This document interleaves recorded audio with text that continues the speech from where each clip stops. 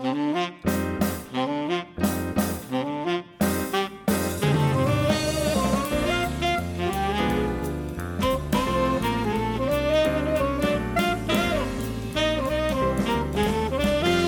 everyone and welcome to episode 490 of Conversation Street, the Coronation Street podcast featuring a very young Gemma and also... Michael, who's going to be even younger than Gemma tomorrow when it's her birthday. Oh, I'll never be this young again. Happy birthday for tomorrow. When this episode is out, it's your birthday. I didn't know whether you'd want to mention that, but I'm glad you did. Happy birthday to you, happy birthday to you, and so on. You're getting that, you're edging ever closer to 40, Gemma. How old are you tomorrow? 39. Are you 39 tomorrow? Seriously? How old are you? Yeah, you are. Oh my god, I'm 30.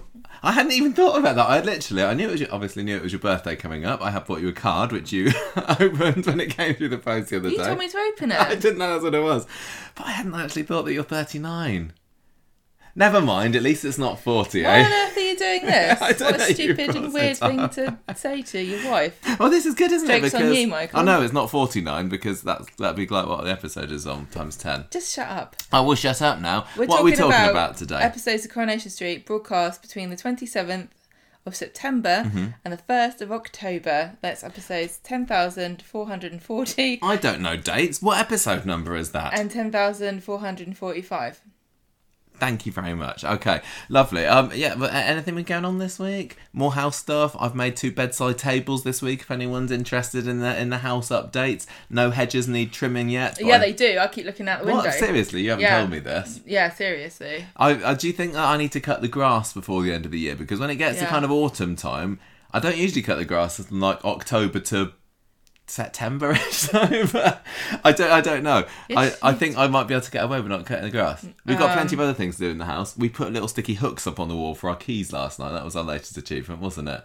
What else have we done? Working out that we don't know how to attach the lampshades to the lamps. Yes, we're trying to get our lights to work. We've still got boxes all over the place. And going, I really need somebody to screw this into the wall. Should I ask my husband? You need a real man, don't you, for a variety of things. He's too busy making fun of me for being 1 year older on my birthday. But I'm liking the house. I'm feeling at home now. This doesn't feel like up until recently. It just still kind of felt like a holiday home that I was in. But I think I'm settled in. Well, the cat's still not been allowed out. She's not allowed outside. We don't know what to do with her because we're having some people come to completely redo our roof in like 2 weeks. Is it? Well, they're coming on Monday. They're coming on Monday to put the scaffolding up, but we're having our roof tiles done in a few weeks' time, is that right? Know. So we don't know whether to let Abby out. Is she going to get scared by all these things we need to consider? It's hard. This is not to do with Coronation Street. No, but people like to know our updates. Before we start, as well, I'm going to mention that later. I'm going to forget I said anything. I should just go on with the quiz. Should we do a quiz? Make it about Coronation Street? I reckon, because I did a quiz today, and it is for things between 27th of September and the 1st of October, which is coincidence. Yeah. Using a 1 and 6.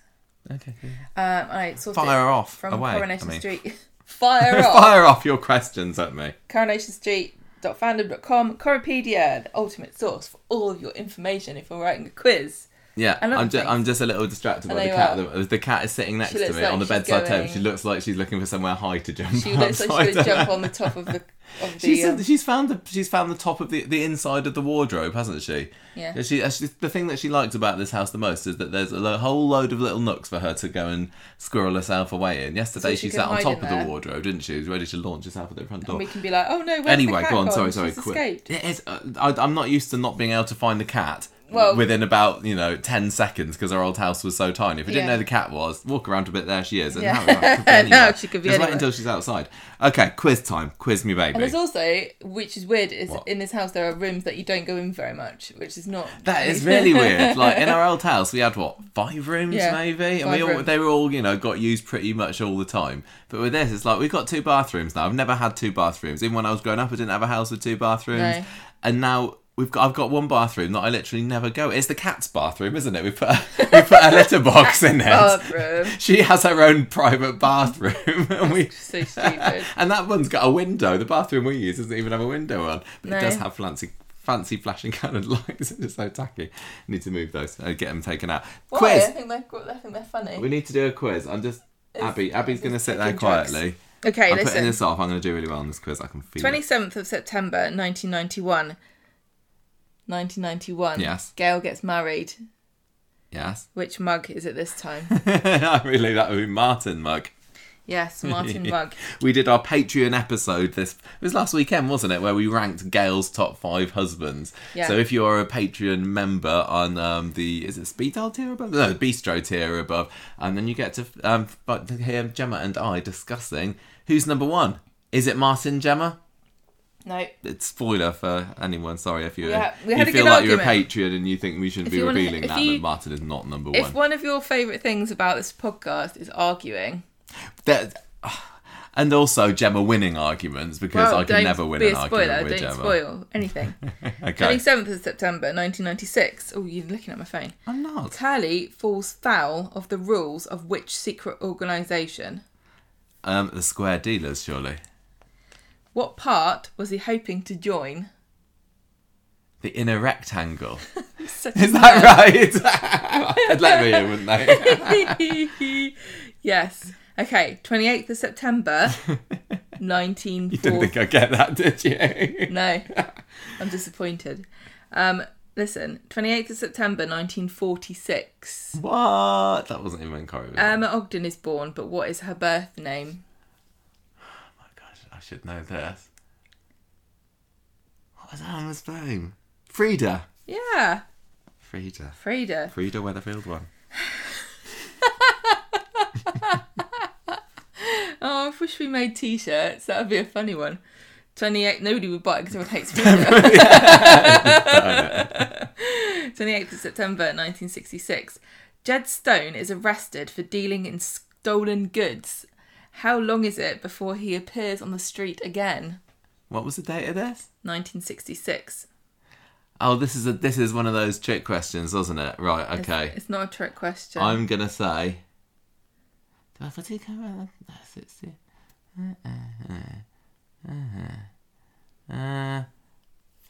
years.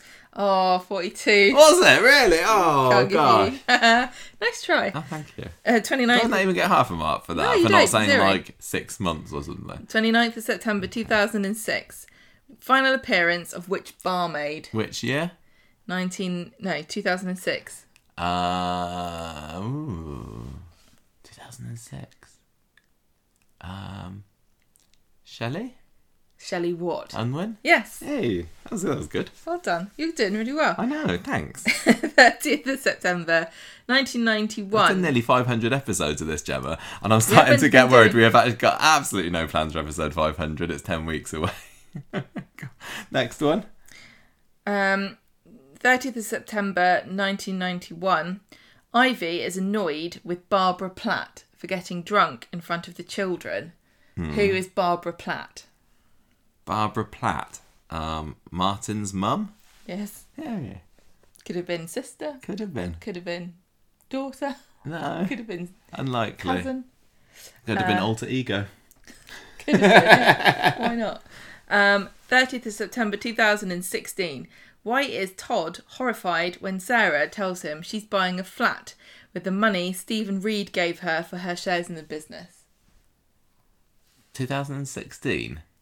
Todd was horrified at Sarah. Oh, I've got some money. I'm just going to buy a flat. It's a Pat's flat. What's wrong with that? It's dodgy. Calcutta Street. Scam.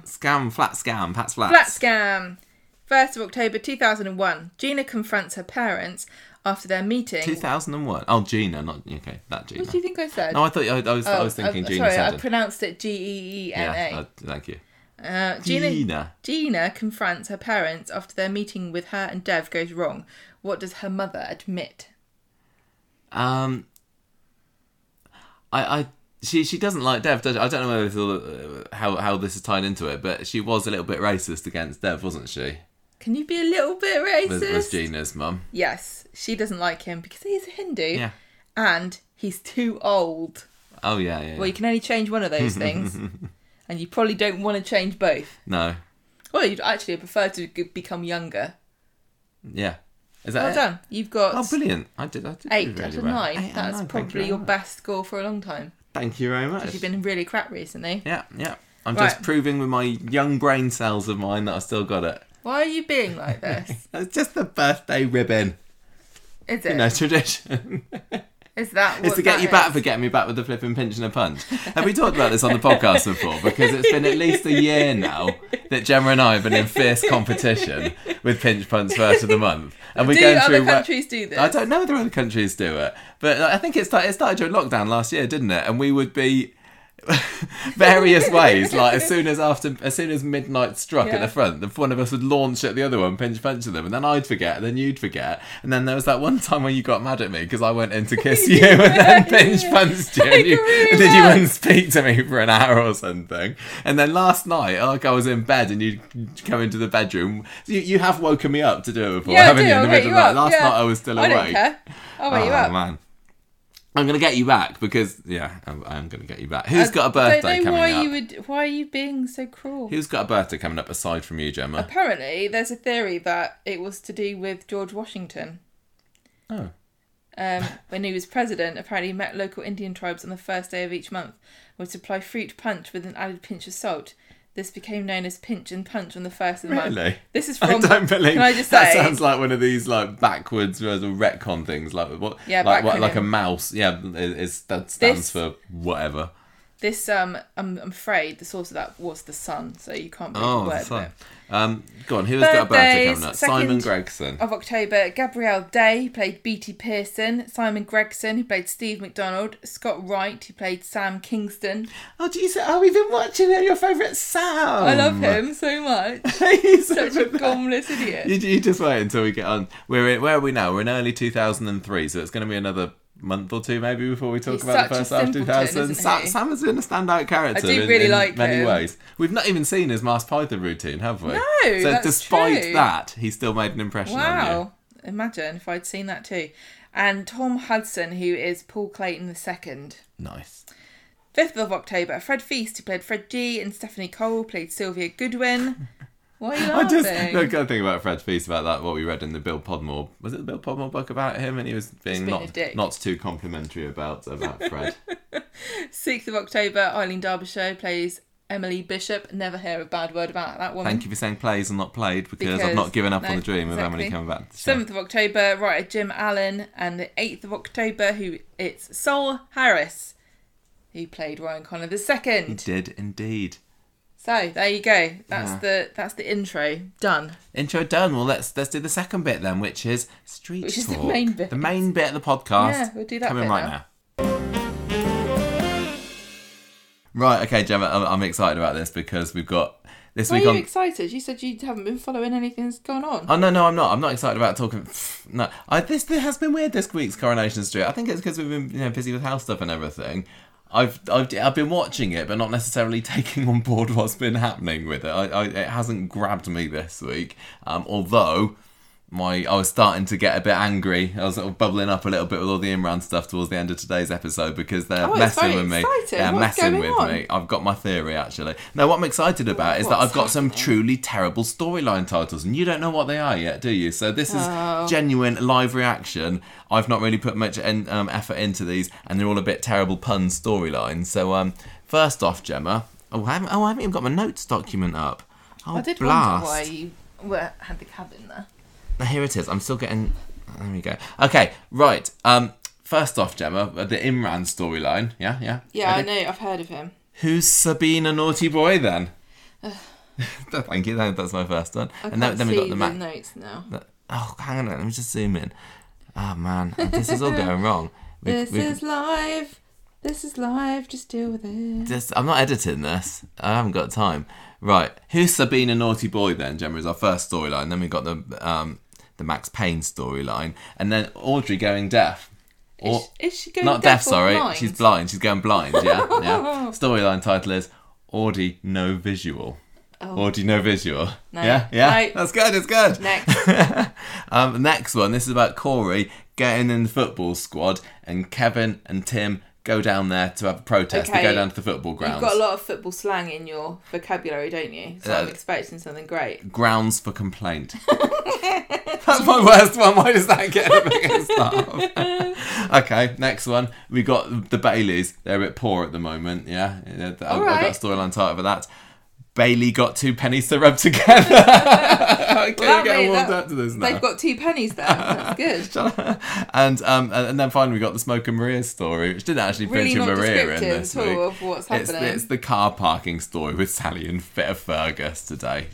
She was trying to re-recruit Aggie to join her Sally army, wasn't she? Sally army, I like that one. Okay, right. Well, can I do the? Hang on. Well, yeah. Oh yes, you're right. We did say before we started talking about this, we needed to chat Horonation Street, talking about excellent puns, everybody. What do you reckon about that? This. So they're doing so something excited. Halloween-y for Coronation Street, and there was things like they're so excited about this as well, because they can't even wait until Halloween to do this. So this is Super Soap Week for the year, presumably, isn't it? Mid-October, Coronation Street and Emmerdale like to do their big spectacular stuff, and something is going down on Horonation Street on the week of October the 18th. I think that's a Monday. That's a Monday. I got the impression. Oh, is this just... Yeah, it's going from Monday. Yeah, sorry. There's a poster, and I spotted this in the bistro over someone's shoulder, and I said, Michael, did you see there was a poster that said Horonation Street? And then later, Debbie actually comes out and literally tells everybody. So I was like, oh. Yeah, so noticing was of no benefit. This is something that Debbie is putting on at the bistro. I mean, this kind of kicks Roy's theme nights into place, total doesn't rubbish. So, it's running from the Monday the 18th of October until Monday the 1st of November. So I think that just kind of means we've got 2 weeks of maybe something quite cool and spooky on Coronation Street happening for their Super Soap Week. And this is a quite decently designed poster. We're just having a look at the ITV Corrie Twitter, aren't we? There's this quite spooky clown that looks a little Chesney-ish, I have to say, sort of eating. What, just because he's got red hair? Yeah. You've got to think about this. And he's eating his eating the sign. And we got the House of Horrors, £10. I don't know whether whose house is the most horrific house. Yeah, maybe Gail's house. Someone's been murdered in there. Someone's murdered everywhere, to be fair. They've got Brewery Lane, free entry into Brewery Lane. Nice. Beer tent, 18+. Now, what I don't understand about the design of this beer tent bit of the logo is it does kind of look like it's sponsored by Nickelodeon with that big old orange splat, doesn't it? I don't know if that's what they were going for. But 18+. Orange splat Nickelodeon? That doesn't work. 4 p.m. till frightfully late. And DJ sets nightly. So Ryan's got a gig. Ryan's got a gig in there, hasn't he? Yeah, the only DJ in Weatherfield. There's food and drink there. Well, it's beer tent. And children under 12 must be accompanied by an adult. Wow. I say just leave them at home. Don't bring them. Sam can go along. He's all right, but I'm so excited. Actually, what? So Debbie's organising this, isn't she? Correct. Seems to be, and I think that she's organised this on the basis of the fact that she's got a discounted, evil, haunted Helter Skelter that she thinks is a great bargain and it's covered in fake blood. Yeah. But it's actually real. It's actually a real... Yeah, the side... Who was it? Derek, wasn't it, that fell off of that a couple of years ago? In the Winter Wonderland. This is going to be so cool. I'm very much looking forward to this. Now, there has been lots of rumours going around, and reports, I suppose, about what is also happening on Super Soap Week this year.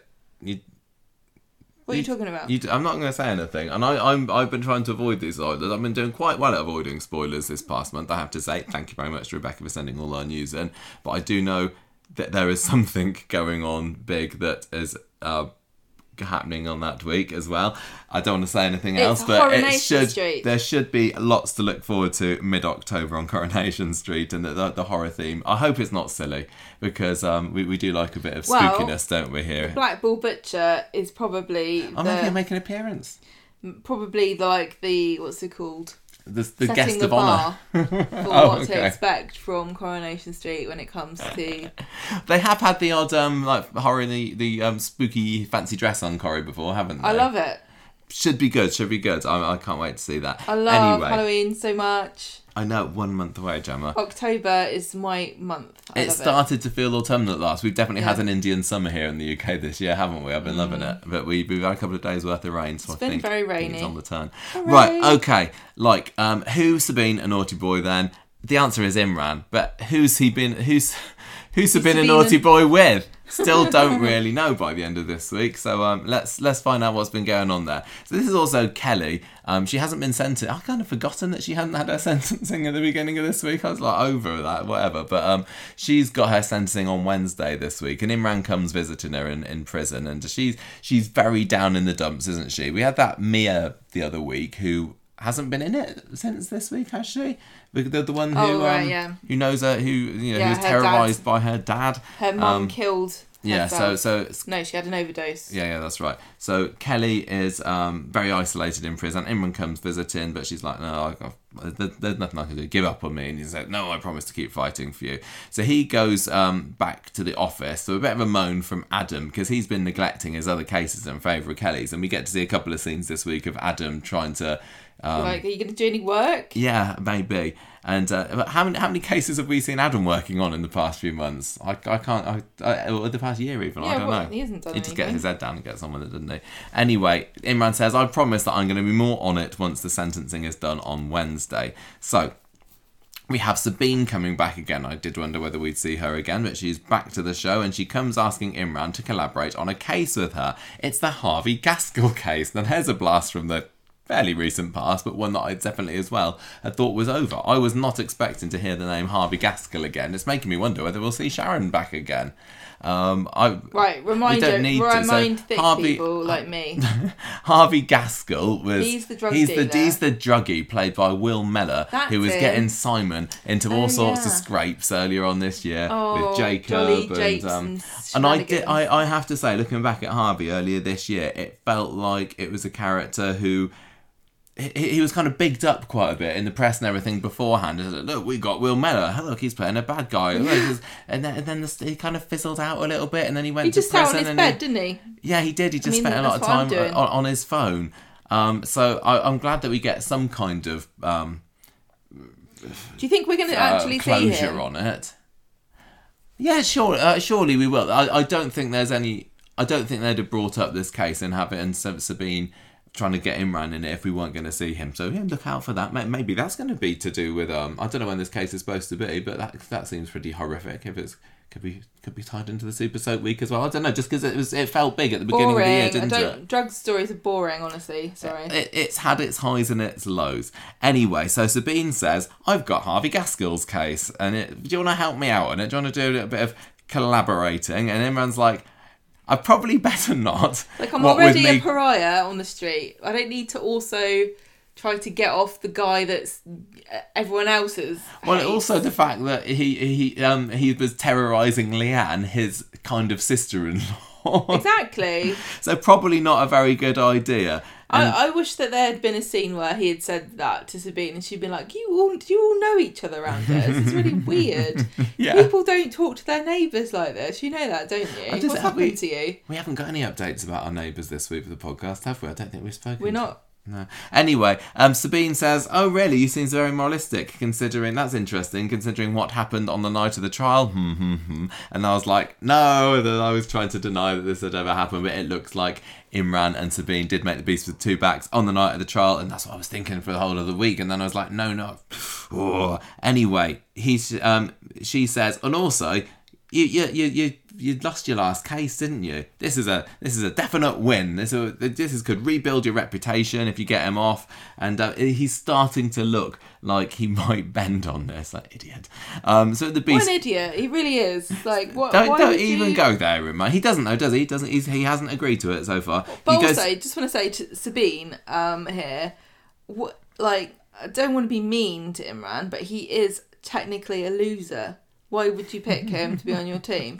How is she justifying this to anybody that surely this is not how he's a famous barrister. No, what is he? Solicitor, advocate, whatever he is. They got Jack sent down. Do they headhunt each other?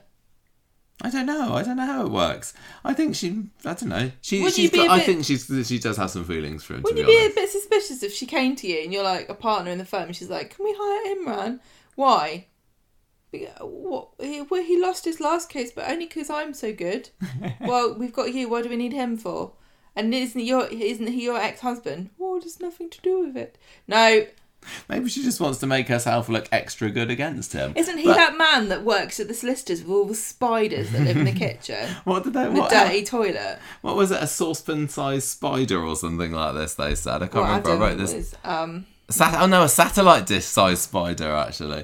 Yeah, anyway, Imran's like, no, and he goes and tells Toya about Sabine's offer, although he doesn't go into the exact details. He's like, I can't tell you what the case is. He says that there's a big high-profile case. The money would be good, but I'm not really sure about it. And she says, if you believe in the case, go for it, but if you don't. So Sabine goes visiting Imran later on in the episode, and he's like, no, I'm not doing it. And she's like, oh, well, you'll never play with the big girls with that attitude. And this kind of ties in very much with what we've seen. Boobs? What? You never play with the big girls? Yeah, it probably is. But did he play with the big girls on the night of the trial? We don't know. Whose girls was he playing with? He must have been... Maybe he was playing with some lads. We don't know. Maybe. No, this ties in with what she was saying in the previous weeks, that for her, winning is the only thing that's important. She doesn't care whether, guilty, innocent, whatever. She just wants to, have another tally on the, the bedpost. On the wall of her winning office chart or whatever. Winning office chart. So, back home later. I got this from Etsy. Back home later, Imran says to Toya that I've turned the case down. I didn't believe in it. And Toya's kind of relieved, actually, because she doesn't trust Sabine. Or her big girls. I think that she is right. I think she's right as well. I think. I cannot believe that Imran even gave Sabine the time of day after this. Donkey, isn't he? He so is. He so is. Maybe I should think about it. So Wednesday then, Toya and Imran are in the cafe, and they're talking about the Kelly's sentencing that's happening today, and the fact that minimum 12 years after she was found guilty of murder, and he's thinking, maybe I can change the judge's mind or something, or make it. I don't understand why anybody. I don't know. Yeah, I don't. But he's doing his speech writing, isn't he, again? Yeah. And meanwhile, Kevin is wondering whether Abby's going to come along, because she's still on the run somewhere. After the whole trial, she did a bunk, and she told him she doesn't like him anymore. She doesn't take the hint. No, it's like, what? This? She might just turn up. Who passed up this? It's because she Abby must have lost her mind. I don't think Abby knows that they got the wrong person, I think, didn't they? Doesn't she? So she wants to see Corey going down, really. That's not happening. Well, Corey winked at her and then she ran away forever. So Debbie is going to go along for moral support instead with Kevin. So they get to court. Sabine's there. She wishes Imran luck. She's been a bit kind of nicey to him, isn't she? And I was kind of going back and forth as the week went on about whether she was genuinely being nice to him, whether it's really a case of no hard feelings, that kind of thing, or whether she's trying to get back with him, or whether she's just trying to butter him up to go on this Gaskell case. I don't know. She offers to look at his speech, and he's like, I don't want anything to do with you, actually. Well, he's like, he kind of was being nice to her and talking and chatting, and then the next minute he's like, sod off. Yeah. I'm just going to pause this a minute, because there's lots of strange noises coming from the other side of the house, and I think Abby's got herself in some kind of mischief. I'll be back in a second. Okay, I'm back. She's fine. I don't know. She's just jumping around on some boxes somewhere. I'm terrified she's going to get caught up in the blinds one of these days. Anyway, so Toya turns up, and he says, sorry, Sabine was just asking me about this other case, and I'm not doing it. Working together with my ex would not work. Abby turns up. She doesn't. Abby doesn't turn up at the court. R. Kelly takes the stand, and we get the prosecutor who who reminds everybody of what went on. That time that Kelly kicked Seb to death. What an violent, unrepentant young toe rag that Kelly Nealon is, and they should throw the book at her, Your Honour. This is the trouble about cases where the defendant maintains their innocence even if they're found guilty. Well, I found it very interesting, the language that Imran was using when he got to say his thing, because he couldn't say she didn't do it. She really didn't do it. He had to say, like it's an established fact of law now. Yeah, he said she made some mistakes. I can't remember what he said exactly. And she was like, regrettable incident or whatever. So incident. He didn't say that she did it, but he wasn't saying that you said she was guilty. I'm not going to... So, yeah, he says, please, She's vulnerable. She's vulnerable. Sad. She had Rick Neelan as a father, and Laura as a mum. She was neglectful. She was the one that convinced Kelly not to cooperate with the police. Kelly admits this is now wrong. She's only kicked one person to death. No previous convictions, Your Honour. Forget about that sharing the video online thing. That's probably not really allowed. Count. But anyway, please take this into account. Judge sums up. What a nasty crime it was, basically. And he's like, the judge is like, I was a mega goth when I was a girl, and I'm not having this. People kicking each other to death for being a goth. She was a vicar when she was a girl. Don't you remember? Are you saying vicars can't be goths? She was in it. You're prejudiced. It's been on Classic Coronation Street on ITV3 this week. It's been Roy and Hayley's wedding, so we've got to see Judge what's her face being Jessica Lundy. So anyway, she's sentenced to life imprisonment with a minimum of 15 years to be served, which is right. Shocking stuff. There's also been a very high-profile case in the media. I'm sure if you're from this country, you have not failed to notice this horrible. You don't know what I'm talking about. I don't know what you're talking about. It's not funny. What is it? It's the way. Is it Wayne Couzens? Because I haven't heard anyone say it out loud. It's this police officer that was found guilty of murdering that girl. Michael. I don't know what you're talking about. Sarah Everard, I think. Oh, maybe I recognise that name. I just want to point out because there's a difference in this country between whole life sentences and life sentences.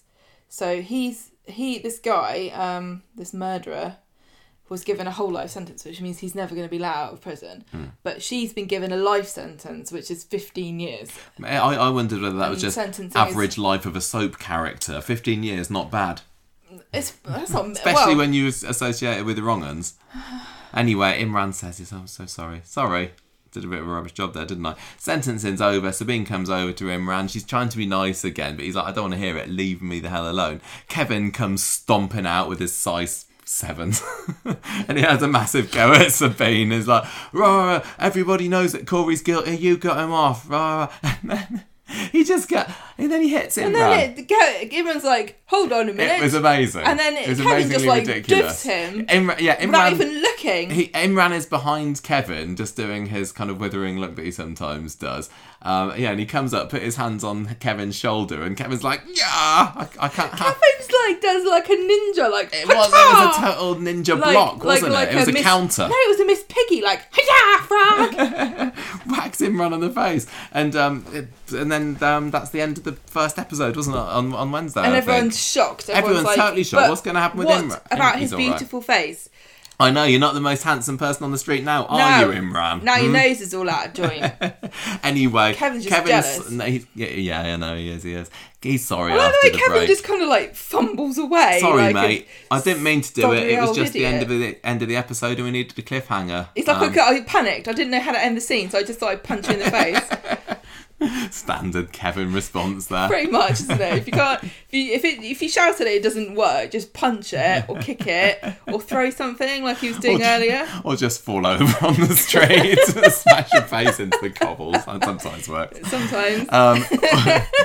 Imran just wants to let it drop, and Sabine says, "Well, look, I'll take you to hospital." He spent the rest of the episode looking like he's been nosing the jam. Nosing the jam. Whose jam has he been nosing? That's a euphemism.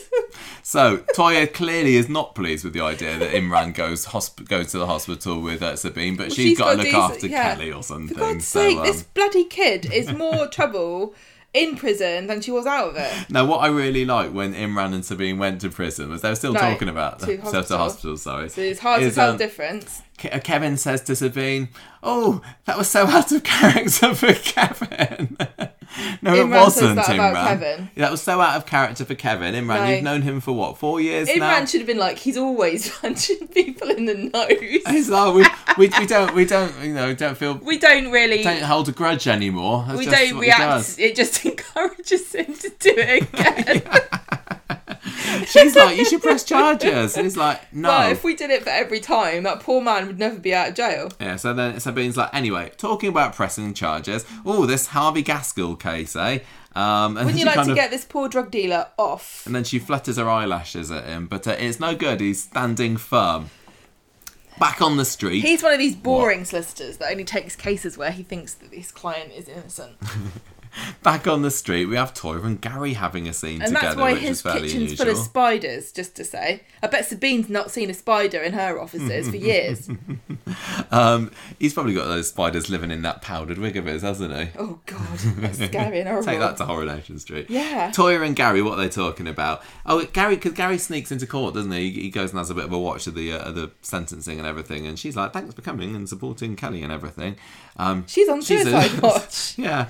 And also, Imran's Cheerful. very stressed at the moment. He didn't come home on the night of the verdict, even. It was so bad. And Gary's like, that's interesting. I saw him in town. You know how on the Coronation Street we always happen to be in the right place at the right time to see people? That doesn't just happen here on Victoria Street and Coronation Street, you know. It also happens in town. I was there. I saw him going into a bar that night. Says Toyah, because he claimed that he was in his office all night. I'm confused as to what the hell he was up to then, because he was in his office for a lot of the time, and then he started staggering around, and then Sabine got him in her taxi. Yeah. Did they go to town then? Because I thought she said... No, they went back to her house. But he said he saw him in town going into a bar. Yes. Look, we'll come to this later. We get past... You need to explain it to me, I will Michael. later when it comes. I can't cope with this uncertainty. Right, so Toyah phones Kelly and says, look, it's going to be worry. Okay. Don't worry, you 15 can phone years us will whenever you fly like. Yeah, I mean, it was just the other day I was running through the woods being chased by a rapist, and now I'm here. Exactly. And that was longer than 15 years ago, wasn't it? That was like 20 years ago. Oh, it was just the other day. It was just 15 years ago. I was being chased down a ginnel by a rapist. We don't know what... No.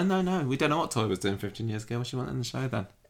She was running a juice bar in London with It was just Spider, 15 years ago that I was trying to get Londoners to drink matcha powdered tea, and now suddenly everyone everyone wants to drink it, and they got it at Pratt. But no, when I was trying to sell it, nobody wanted it. Right. Not bitter about it anyway. Kelly Kelly, says, how are you? Kelly says she wants... I don't want to talk to you, Toyah. You're boring. Can I talk to Imran, please? So Toyah has to say, no, you can't really, because he got punched in the face by Kevin. And Kelly's like, oh... Kevin. Always beautiful nose. Typical Kevin. What, that scary angry man that works at the Calix is always punching people in the face? Kevin. We call him Punchy Kev. Kelly says, look, I've just made everything worse here, haven't I? And Toyah says, everything's okay, Toyah's don't like, worry. I don't really think you could have Imran when he's made back, it. whenever that's going to I think it's as bad as it's ever going to get, so have at it. Right, so Toyah goes off to the hospital. She's fed up of waiting for him, and so she finds Imran and Sabine there. Still there. And this is after Sabine had made a few flirty marks about the night of the verdict again, and all through this episode we're like, but did you do it? That's all we want to know. I was did thinking, you do it? They did it. I didn't know, because they weren't admitting it. They didn't say exactly. Well, it was she didn't go, you left your pants in my bed. Toyah's... Or she didn't go, I'm worried that I might be pregnant, because that's how you would know. That's how you would know. Toyah suggests that maybe And it's Sabine you. is after him, and He's the father. Imran says no, she's not. Don't No worry. way. But it seemed at the time that she clearly was, but I don't know anymore. She must fancy him, because she sat next to him in that waiting room for hours with jam all over his nose, and she didn't even say anything. Didn't even try to give it a lick. Yeah. Toyah. So back at home, Toyah tells Imran, look, I'm not sure you're telling the truth here, mate. What's going on between you and Sabine? Were you together on the night of the verdict? Tell you what. And he's like, look, it's true. I went to a bar. What? I'm fed up with Toyah being so reasonable. I want her to actually, like, the thing is, she's so restrained, isn't she? She's like... Sickeningly so. I'm just a tiny bit worried that you might be cheating on me, and I'm just checking to see if everything's fine with you. It's fine. You say it's fine, I'll believe you then. I'm not going to judge, I'm not going to challenge you. I think everything's fine. Would you like a takeaway from Speed Dial? But we're only having Lentils because I'm a vegetarian. Oh, actually, we can have some chickpeas too. They're delicious, aren't they? And Bombay Aloo. Anyway, let's get on with it. What are you doing tomorrow? You're not going to see Sabine again, are you? No, because she's your ex-wife, and we don't want that to happen, do we? Toyah has completely forgotten that she used to do kickboxing classes as a teen. Did she? They keep bringing this up. I don't think I've ever actually seen her do it, but there's been multiple references of kickboxing Toyahs in late 90s, early 2000s Coronation Street, and I feel a bit shortchanged here that she's not busting out her moves on Sabine. Sabine would sue her. She's already tried to get Kevin in trouble. This was Toyah probably paid Kevin off. Like, punch him, man, see what Sabine does, because I want to see if I can get away with giving that bitch a slap.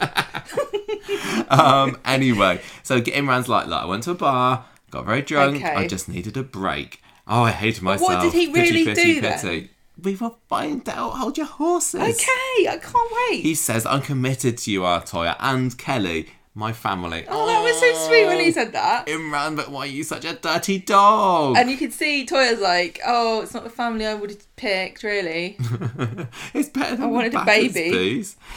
He says he'd never do anything to jeopardise I wanted this. a baby, not a grown murderess. Toya's like, sorry for accusing you. But you're being... I was going to swear then. But you're being really flipping suspicious. Very suspicious, Imran. He's feeling guilty about working too hard, apparently, though. Oh, so he's if going only to not I do knew that someone so much. who was like that. So Imran phones Sabine at the end of the episode and says, I need to see you. And she is jolly pleased with this. Friday. Hang on, what? What? He says, I need to see you, doesn't She's on the Imran phone going... Oh, Sabine is pleased. Yes. I thought you were talking about Toya. Toya's not Toya, what? I need to meet you in the back of the beer garden in the Rovers, please. I'll have shelter. an orange. Imran on Jeez. Friday is still feeling very sorry for himself, and Toya understands, though. He's I been through a understand. Don't worry. really stressful You've been really period. stressed at the moment, and I don't really mind that we've not seen anything of each other for days and days and days. It's fine. I've been doing Rubik's Cubes, I've knitted a hat, and I don't even know how to knit. Toya and Imran have seen more of each other this past month or so than they true. had for the whole year. This has brought them together. She should be thanking we're only Sabine. watching them when there's stress and strife. Like, I imagine the whole pandemic, they were just sitting on the sofa holding hands and watching Crossroads. You reckon? Yeah. Bit of Downton, okay. That's Zoe Tattersall. I wonder Oh, what happened to her. Tell you what, that cult's done well, isn't it? Yeah, maybe it's Downton Abbey, actually, the Etheric Foundation. Is Downton Abbey upgraded. like just a bunch of people living in modern day Britain, like wearing creepy clothes and pretending that we're it's onto 100 something. years ago? Anyway, she says, let's have a date in the bistro, just for a change, you know. Oh, no, what was it? That made it... Audrey. When Gail suggests to Audrey the other day we should go to the bistro, doesn't did Audrey say, oh, that'll make a nice change? That's how they knew she's going mental. I think that was a bit of fourth wall breaking there. Actually, there was quite a lot I was going to say this of fourth wall breaking this week. The Coronation Street is clearly totally meta, Nobody isn't would it? ever name something After like, their street. No. Then we had Sally today saying, I'm the so-and-so, I can't remember who it was, some famous writer that I should probably know who he was. I'm the so-and-so of Coronation Street. She tells Fergus, doesn't she? I wasn't listening. Or the counsellor or something. And then we had Daniel talking to Max about this kitchen sink drama play that they're reading, which is clearly a reference. So, very, very meta this week, Coronation Street. Yeah, it was a bit weird. Be careful. Maybe it's spooky. So, anyway, they're going to go to the beast. No. They can't go to the beast. I can't He's because I'm coming up with busy. excuses. Toya looks worried. Who's he busy Don't with? worry, Imran. You're probably just working really hard still, even though you said you would stop, and that's fine with me. Well, he's visiting Kelly first. Make a nice dinner for us to have later. I don't know. Kelly's not really done much this week, apart from the whole He sentence. just looks sad and I think wipes her I was eyes. just a bit underwhelmed by What the do you expect sentencing her to do, because I like thought vow that's what's going to revenge? happen. Anyway, she's been seeing a therapist. He goes along to it. She's still feeling pretty hopeless, and she's not been doing her exercises that the therapist suggested last time, but she very much likes having Imran and Toya to support her. Who knows what she would do if Imran would and Toya would split up. Awful. So, Toya's lost in her thoughts at the factory later, isn't she? She's like, I don't know what I'm doing. Yeah. What's my job again? And I Michael don't want comes to in say there and anything finds because her. I might get fired. Yeah. But I've been promoted and I'm not sure what I do apart from tell Michael to get back to work. I'm definitely in charge of Michael. That's one thing I do know. She talks to Michael and says, me and Imran are going through a bit of a tough patch at the moment. We're not getting time together. Can't even have lunch at the bistro with him. And that's kind of just standard Corrie lunch for characters around here. And he says, why don't you go and take a takeaway to him? Brilliant idea, says She Toya. looks at him like he's just... Genius. He's like brought down the 10 Commandments from the mountain like, wow. Actually, no, didn't they go, no, we don't like those and break them up? They did. Yeah. These are Moses rubbish. had to go These back are the again. worst commandments of ever. What, do not covet thy neighbour's arse? I think you mean ass. Take it back. Adam, meanwhile, is still having a go at That's Imran. what Instagram's all about, you know, coveting each other's arses. Is it? Yeah, Adam has a go at Imran because he's in the office. And he's not doing He's any not work. doing any work again. he's not in the office. He's outside the office, wasn't he? He was running to the Rovers because he's going to meet this important client there, apparently. Toyah goes to the office, that's right, and Adam's like, oh, Imran, he was dashing off in the direction of the Rovers earlier. You better go and see him if you want. Go over there if you want to see him. He said he had an important client, but he needs to get and do some work here, actually. So she finds him sitting alone in the back area of the Rovers and says, right, you've been telling me you've been working your ass off, but there's Adam saying that you've been doing sod all here. What's going on? Why are you meeting this important client in the smoking area of the Rovers? Something dodgy is going on And he here. gives the most rubbish excuse I've ever heard, which was, it's a very private case and we need complete secrecy. I know. So we're doing it outside, where you can be overheard in 4 different directions. To be fair, there's no other house on the other side of the Rovers, is there? But Tracy's a big enough ear waggler next door for anybody. And anyone could be standing in the ginnel listening. I know. Frequently are. I know. And Anyway. how rude of him to commandeer the smoking section when he's not even smoking. I know. Well, nobody smokes on Coronation Street anymore, do they? Hey, G, when was the last time you saw a character with a cigarette in their mouth? Vicky? Did she? Yeah, when they introduced an evil character, they always smoke for like one scene, and then the health and safety person's like, no more, no, we have to fill out too many forms. Smoking soon, aren't they? Anyway, he's during all of this, Sabine walks past, doesn't she? Toya's got her back to the gate, and Sabine's like, oh no, I better like, carry on walking. And Imran's looking over Toya's shoulder like he's seen a ghost, and she turns around and she's like, what's happening? We literally hear her clip-clopping down the ginnel, and Toya's like, is there somebody there? I'm not going to go and investigate, but I'm assuming. I want to hear the truth from you. And so she accuses him of going to be meeting up with Sabine. Yeah, he says, no, I wasn't. Nothing's going on between her, I swear. And she's like, you're lying. You lied about where you were on the night of the verdict. Maybe I should go and speak to Sabine and find out for myself. Yeah. And he has to admit it. He has to fess up. He did spend the night at her house, but nothing happened. They didn't do it, he said. Not even a kiss, not even a holdy handsy. He just went to sleep on the sofa because he was shagged out after a hard day's defending. and that was that. I love you, Toyah. And she's like, oh, thank goodness for that. You do swear you love me, don't you? And you didn't even kiss her. And he's like, yeah, absolutely. And she's like, right, good. Get ready for a classic Corrie line. No more secrets. We need to be honest with each other. No more lies. This is going to be, and so on and so on. So Imran goes back to work. Adam's still really annoyed at him. Imran says, look, I'm going to be more focused on work next week. And Adam says, great, because we need to give this office a good bottoming, as my mother-in-law says. I don't understand how does this work? This law firm that they're both involved in. They said the cleaners off. Yeah, I know, but how do they share the money? Do they, split everything 50-50? No, I think it's Adam's business, isn't it? Well, why can't Imran just say, I'm going to do my own thing because I don't want to clean the office anymore? I don't know. Why is he his boss? That's what I don't understand. And what does Imran have to, give him a bit of his money then? I don't know. What does Adam do for Imran? I don't know. I don't know how it works. But does he got look, his name on the door. If you just work for me, I'll do your taxes and all the boring stuff. If we start this, it's going to be like the factory and who owns what share, and it's like nobody cares. So, we have Toyah and Sabine in the bistro. This is quite cool when this scene started. It's like, what are they going to do? Turns out, not much. But they have a nice little chat together, and Toyah bless her. She does a little. She tries to get Sabine to walk into her trap by saying, "Oh, Imran's told me the truth about what happened between you on the night of the verdict. I want to hear what you have to say." Just hoping that Sabine would go, "Oh no, what? Imran said that we slept together." I'll confess it all then. She doesn't. Sabine says, "Right, yeah, Imran did come to my house. It's true, but not in my bed. He could barely even take his shoes off. You don't need to take your shoes off to do what Toyah's thinking of, Sabine, just to let you know. She offered him a couch because he was a mess, just like she would have done with any of her colleagues. And Toyah's like, thank goodness for that. Thank you. I assume the worst when he came back looking terrible the next day. Sabine seems to look a little bit confused about this. So later on, she goes to Imran's office and says, right, I've just been talking with Toyah. I had a very interesting chat, actually. And I backed up your version of the events. And Imran's like, cheers, thanks, I owe you one.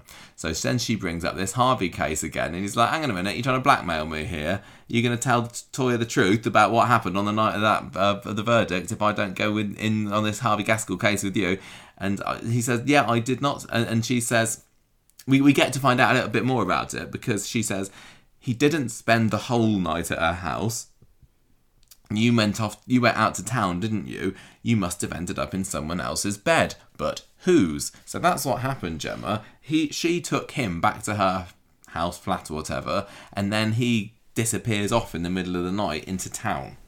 Dirty So dog. when we saw him the following Monday, and he was staggering back along Victoria Street, I don't think he was coming directly from Sabine's house then. He's been somebody else's. Just before we start to theorise about who that could be, we have the final scene where Imran goes home later. Toyah says, sorry for being so suspicious. Oh, what am I like, eh? I'm so lucky to have you. Again, so cliche after She's so like, do cliche you forgive here. me for being such a horrible girlfriend and suspecting you of being a cheating bastard? She says, oh, I'm so lucky to have you, Imran. He's like, no, I'm lucky to have you. You gullible fool. From now on, we need to be upfront with each other. Oh, no, sorry, it was Imran. It was, Toyah that said that. So... Gemma, what's going on here then? Imran. Hello. Oh, I'm so mad. I'm just really What's disappointed. he done? I'm really disappointed it's in so Imran. mysterious. What It's mysterious. I'm conflicted is he because I'm like, shaking about? I'm really conflicted because I'm quite caught up in the whole soapy, who could it be of it? But equally, on the other hand, I'm like, oh, but I don't want Imran to have cheated on Toyah, and it's looking very much like he has. And as the week went on, and I was thinking, well, maybe that he didn't. And then when Imran said, I didn't sleep with her, I was thinking, oh, good, they're going down that. They just wanted us to think that he did. Fine, then it'll be okay. And when then Sabine says, yeah, Imran didn't sleep with me, I was like, brilliant. I'm glad. Imran and Toyah forever. And then He's it such a turned. fanboy. But then when she comes round and he thanks her for backing up his story, I was like, oh no, he has been a naughty boy, and he has. And What's it's still he not did? completely confirmed because she says you must have. I don't know why she jumps to that conclusion. You went off to a bar, therefore you must have and you came back looking a bit worse aware. Surely, so therefore you must have ended up in someone's bed. Oh, I don't know. Sabine came to that conclusion. What? Sabine came to Sabine that. came to that conclusion. Yeah. Right, Anyway. so here's the thing, right? Sabine still obviously fancies Imran, but she also suspects him of cheating on Toyah. Is that why she's sniffing around him? Because she thinks, oh, he's a cheating dog. He's cheated before. He'll cheat on her with me now. Why would you want a man who can't literally keep his zip up? I don't know whether she's into him or not. I don't know whether she just wants him for this case. She's a really hard character to read because I don't think really she's is. being written as a consistent character for her own sake. She's being written as a plot device to get Imran to do certain things. I just think that And she's spit got a Toyah good in. poker face. I think she's very unreadable sometimes. Yeah, but what's her motivation? Can you see what I'm trying to say? Yeah. I don't think Coronation Street knows really. Well, I think they do, but Is they she don't really want so to show stupid us. that she wants a man who's a serial cheater?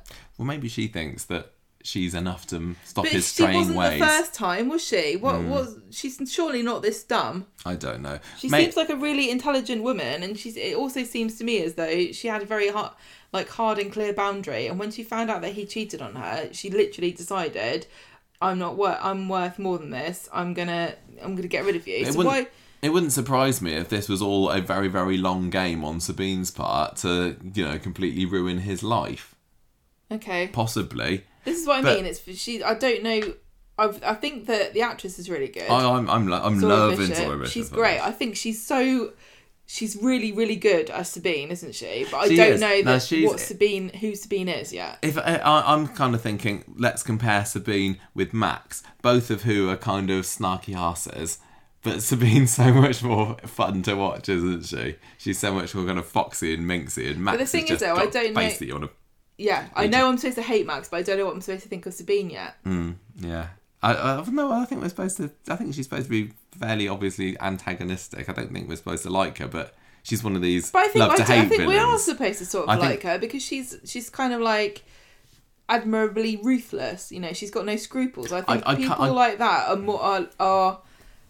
I think really people don't think like we're that supposed to like her are because we. better than people that pretend that they're morally upstanding and then go around and do crap behind your back. No, I think that the fact that she was defending Corey, even after it had become increasingly obvious that he had done talking rubbish. makes us think, how on earth could we possibly be siding with her? No, that's terrible. That's a really bad thing to say. Why? Because she is a solicitor and her job is to defend him in court. No, if she thinks that her client didn't do it, she is not allowed to defend him. No, that's not true. No, it's not. It is true. No, it isn't true. It is.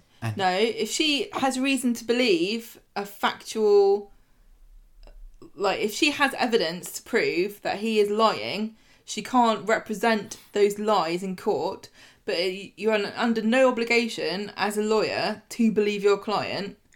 You have to defend them in the law. But then he must be lying if he's saying he didn't do it. If she thinks what are you talking about? Oh, it doesn't matter. That's not the talking point. I don't agree with you, because there are people in this world who are obviously guilty of a crime who still manage to get defence lawyers to defend them in court, and it doesn't matter if the defence lawyers believe them or not. They have to uphold the law, and they're not allowed to lie to the court. That's the only thing. Okay. They're not allowed to stand there and say something to the court that they know is not true. Okay, fine. That's not the talking point here. The No, talking point is, what has Imran been up to, and who has he been up to it with? I'm so disappointed that yet again one of my favourite characters is dragged himself through the mud just because of, thinking with his pants. It's like when you get a really, a nice, you've got your cute little pet, and it's normally a boy pet that does this, and you look down and they're looking at you, they're cute on the sitting on your nice clean carpet, and then they start to scooch their bum on the floor because they're trying. I want to know whose leg Imran's been humping, and I think we've got 3 options here in my head, and I think one of them is more obvious than the others. Number 1, I'm just thinking of people who could make the most drama, because it could be anybody, or more likely it could just be some random. It's probably Nikki or something, isn't it? Back on the game again. I think it could be Leanne. Now, Leanne wasn't really doing very much around here, but that would certainly cause a lot of tension, obviously, to put it lightly, between her and Toya. And plus, there's the whole Harvey thing, and she's the victim one of the victims in the Harvey case, and if he slept with her, blah blah blah blah blah. So we see how that turned out. Number 2 is Laura. I think again that would cause an awful lot of drama, and I have wondered for the past 6 months or so, is Imran and Laura gonna end up together? But I think after her shocking performance in court on the week of the trial, where she basically drops her own daughter in it, I can't see any particular reason why they would end up together, which leaves me as Abby as being the one that he dropped his drawers for. Because, what do you think? I didn't even, until the end of the week, I didn't even think that there was any doubt that Sabine and Imran had been sleeping together. The same with me. And in a way I'm relieved, but then also maybe it's worse.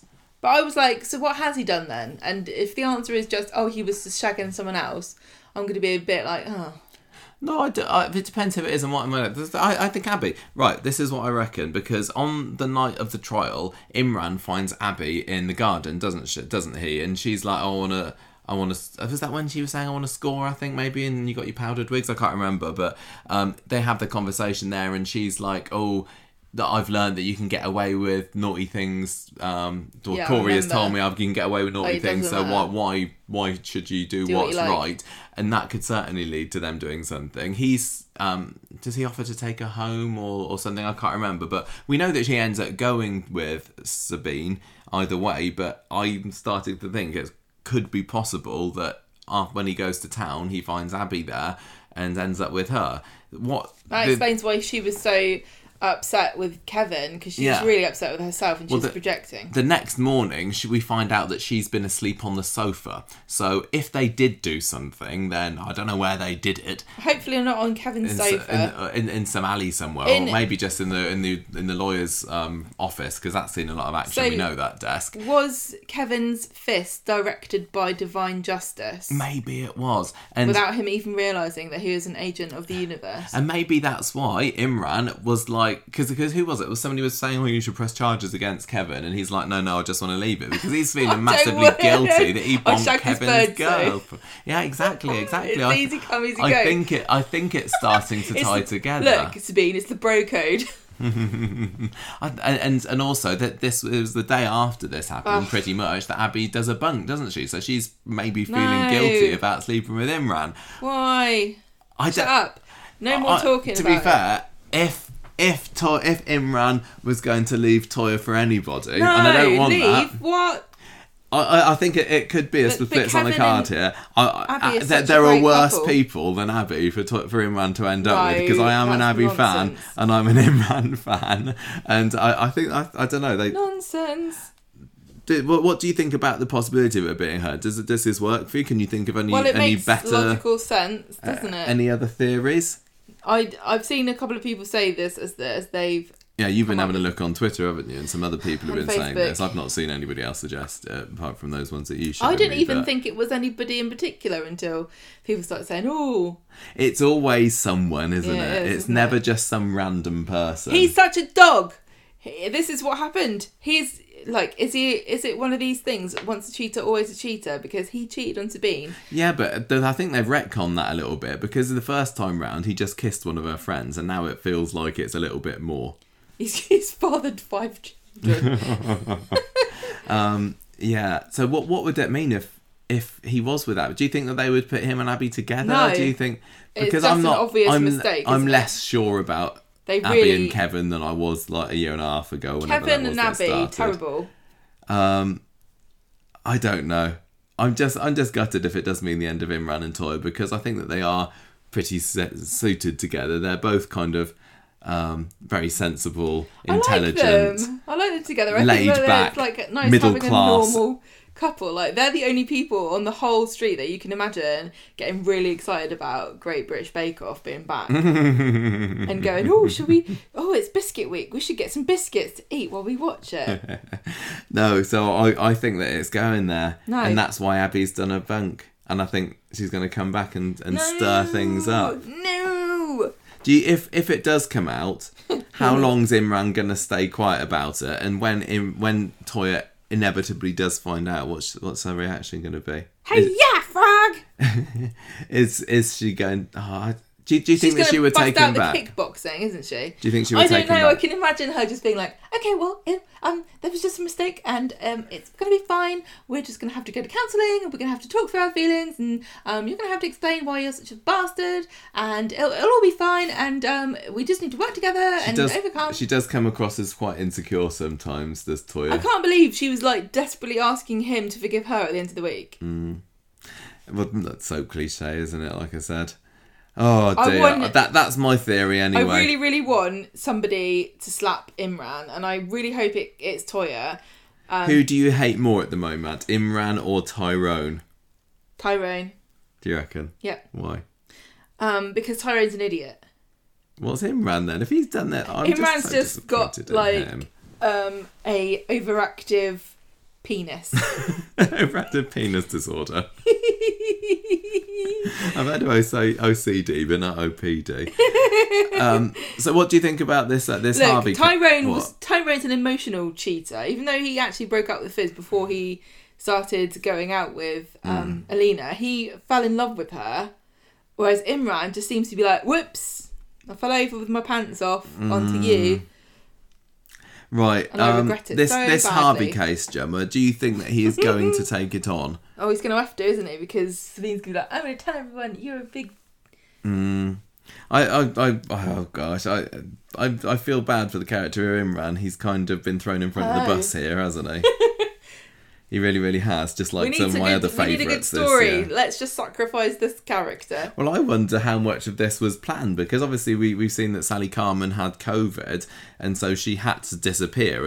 And up until literally tonight, I thought, well, her disappearance, maybe they weren't originally going to do that. They've just wanted to have her bogging off mysteriously because the actress couldn't be on the show.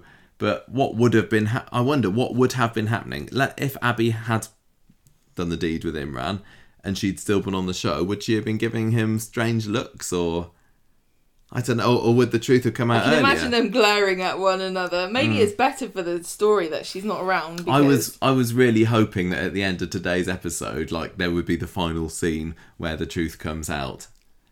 Because we wouldn't have had time to theorise and it would have just been dropped on us. But now we've kind of thought about different people that it could be. Do you think that there's any chance, like I said about Leanne or Laura, or is that like, am I just trying to make it so there's not just the one option? Oh, I don't know. Because we've seen it. Leanne, she's done it before, didn't she, with Steve McDonald? She's a bit of a one-night stand merchant. Well, she did also say to Toya, "Oh, you were so nice to me when Ollie was sick. I wouldn't do that for you." Yeah. So if she wouldn't do that for her, would she also not cheat with her boyfriend? I don't know. She's a terrible sister. Okay, sentencing then, just before we move on. Kelly's got 15 years minimum. Are you surprised by this? No, I don't really care because she's not going to be there, is she? Exactly, she's going to be my found. thoughts. Like some magic fairy's going to come and go, "Oh, I'm the law fairy," and according to it, so didn't he? Everyone Not a knows chance that, that she's going to be there for that long. I'd be surprised if she's not home by Christmas, to be honest, or at least That's what they said during World War One. I know. But they could have sentenced her to like 500 years, and I'd have been just as shocked. Fired into the eye of the sun. It's not like Faye when she got her 3 years early this year. Was I was like, blimey. What? We're going to see Faye for 3 years? Oh well, Kelly, don't worry about it. And just the judge keep is your chin like, up, love. It won't be too long. That's right. You've got to go and do a degree, haven't you? Mm-hmm. Okay, right. Let's move on then. So we have got the tangentially related grounds for complaints story, Gemma. This isn't the order that I said earlier, is it? But this is related, isn't it? So I'm going to post it on here. For complaints. Football grounds. Having Did a bit of a moan. write down Imran being duffed in the nose by Kevin on Ecky Thump? I might have done.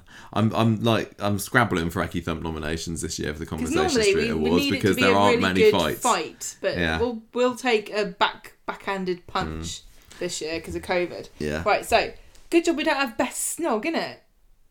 Oh yeah. God, that's. Ugh. Well, we got James and Danny. I'm surprised they don't have that. And Nina and Seb. In one of the only snogs this whole year. I'm surprised that's not a category that they had to get rid of in the Soap Awards along with sexiest. Mm-hmm. Oh no, we had Tyrone and Fizz as well. Right, go on. Actually, Corey you know story. what? Or having just call it that would be a pretty good, category. But we don't like people kissing each other. It's disgusting. Don't even do it ourselves.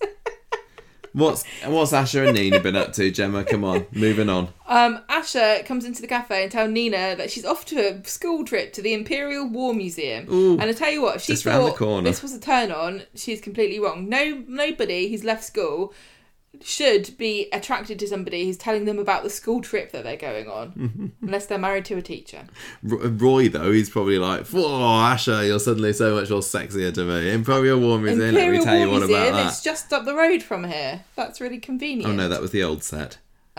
She's. What? Oh no, it's not. No, the Imperial. No, that is right next door, isn't it? No, what was you can literally park there. Key Street. You're right. It's literally a stone's throw away, isn't it? Yeah, it's like over the road. Yeah. She's pretty excited and she says, "I'm sorry that I said I loved you in court." And they're like, "Oh well, weirder things have happened on this programme. Let's not dwell." Later on, Roy finds Nina doing some drawings. She's lightening up a bit. She thinks she might be in a less dark place, but she feels a bit restless and unfulfilled. Join the club. She should do a podcast. Yeah, just start a podcast. That fills the void, doesn't it? Later on, Nina's decided to take her design portfolio to Carla to try and get a job back. I don't think it's going to work. The last time she was there, wasn't she throwing things at people and saying that they were stupid and their customers were all basic bitches? She's like, "Oh, here's a picture of Joy and somebody wearing the pants that I've designed for you and they're holding a pumpkin spice latte. They're a basic bitch." So, Carla's like, "No, thank you. You're a bit too flighty for us." Also, considering that the last time you worked for us was months ago, I've actually hired somebody else because we need somebody to design pants for us, and I didn't want to tell her, but Sarah's crap. Roy says, "Well, why don't you go back to college and get a proper qualification?" Good plan. What a great idea. So on Wednesday, Asha turns up at the cafe again and Nina says, "I'm looking into doing a fashion textiles course at Wethy College."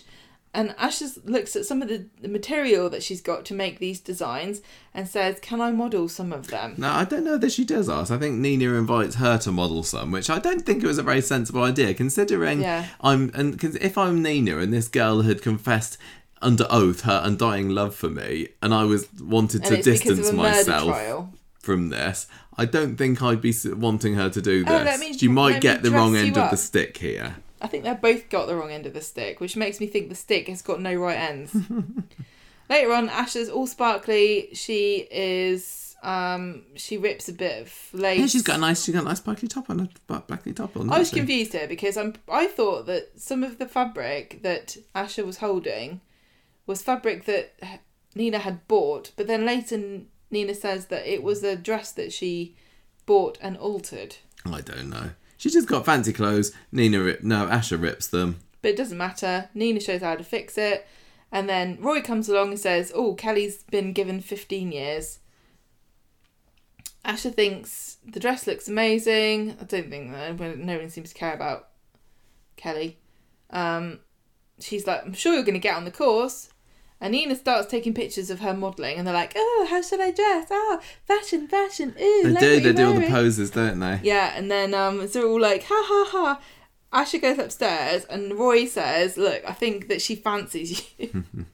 Then we find out that Jack comes in to Kevin's kitchen, front room, dining room, all the same room, and says, I think that Corey's made it onto the bench in the next game because they think he's a real prospect. Is that right? I mean, I don't understand football parlance. He's going to be on the main team? He's on the first team, is that what they said? But is that the actual main one? I don't know. Is it seems like this? Is that like in this country where first floor and ground floor mean something different? It feels quite soon for this person who's still quite young. Is it literally a celebrity signing?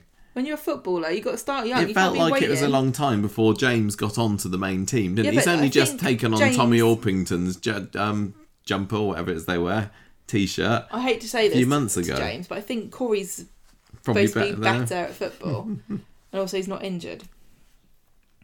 I think that this manager at Weather County Football Club just likes hiring people that have made a name for themselves. And like, look, I've got the gay footballer. Yes, you can be on my team. Oh, I've got the person who was... The murdering footballer. Yeah, exactly. You can be on my team. He's just going to... It's like... Maybe he's going to hire Harvey Gaskill. I've got the drug-dealing footballer. And then he's going to get him round. I've got the cheating footballer. Sharon, I've got the tasing footballer. Oh, I've got the woman footballer. Ooh. Anyway, on Friday, Nina's got butterflies because she's having an interview to get on the course. I don't think she has butterflies. I think that she has moths because she's a goth. Oh, cool. Or bats. Yes, the goths have bats in my stomach. Got bats in my stomach. I need to go to the toilet. This is how COVID started, Nina. Tim comes in and makes things worse by moaning about Corey training with the first team. She's excited. She's in. Frankly, I don't. Course. She's on the course. She's not on the team. She's in a team. My golf footballer. I wouldn't let her on my course because it doesn't seem like she's going to learn anything. To be honest, it seems like she already knows it all. Don't you think? She makes. She's like, I'm really worried. I'm not going to be able to get on the course. What to learn how to do the thing that you just did. All right. Anyway, she reads some choice quotes about how amazing Corey is from the county website. Then Kevin comes in, he's got a plan. He goes around to number 3, and his plan seems to be to get James to have a moan at his manager about Corey being on the team because he's a murderer. And James is like, oh dear, I'm already a bit of in trouble because he hurt his ankle. Oh yes, that's right. And he can't play, and he's also accusing the police of being racist. Which probably makes everybody a bit nervous. And then he's thinking, I'm going to be speaking out again here and I'm going to get a target on my back. He does it anyway. And then the manager's like, you're just jealous. You're just jealous. So... You're just jealous that you didn't get accused of murder. Yeah, you're just jealous. You're not in the papers anymore. You got that 30 grand, you should shut up and take the money. Kev tells Tim they want to go to the grounds and make a complaint. Is that where you got the idea for the plan? Yes, yes it is. Yeah. Asha tells Ardy about what's going on, and he says to her, look, stop being creepy about about Nina. She doesn't want you to be in love with her, and you're an idiot, basically. And then later on he's like, sorry I called you an idiot, have some chocolate. And now Asher says, I was trying to seduce her with my modelling. It didn't seem to work. Fair play. At the grounds, the manager's there and Kevin has a go. And he's like, look, he was cleared of murder, so stop bringing it up. It's really awkward when you keep talking about it. I was just distracted during this scene because I'm pretty sure that was not the same place that they usually use for the Weatherfield County grounds, because we went there, didn't we? We went. I think that it's shut down now. Yeah. Is it somewhere new? Somewhere different. We actually got to see the grass, the pitch. You actually got to see a goal. We got to see the football garden where they kick the ball around. Football garden. Is that what they call it? I saw a funny discussion on the internet today, which made me realise that Americans don't use the word garden in the same way that we do. What? We say garden to mean what they would say as yard. Oh. So they would say, oh, here's my vegetable garden, to mean vegetable plot. Whereas in this country, a garden is just the front and back of your house. The grassy bit. Where you might have a lawn or decking, if Alan Titchmarsh has been around. Thank you for that PSA. Football garden in America would be covered in vegetables and flowers, whereas in this country it'd just be lawn. Right. Yes, right. So, Kevin's like, you've not heard the last of this. You're lucky I already punched someone this week. I've got a quota. Yeah. The judge allows me one punch a week. He says, look, I'm on probation. If I do more than that, I get in trouble. I'm not allowed to do one next week. I've got 52 a year.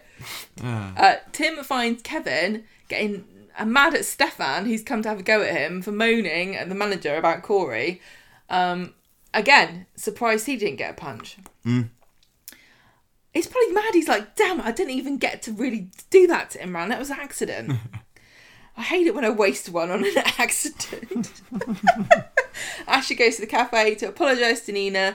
And she kind of like goes, I'm so over you, or something really weird, like an awkward. They kind of like, oh, we're friends, aren't we? Yeah, everything's cool. Everything's cool. And then Nina looks away and Asher's like, oh, but I still love you.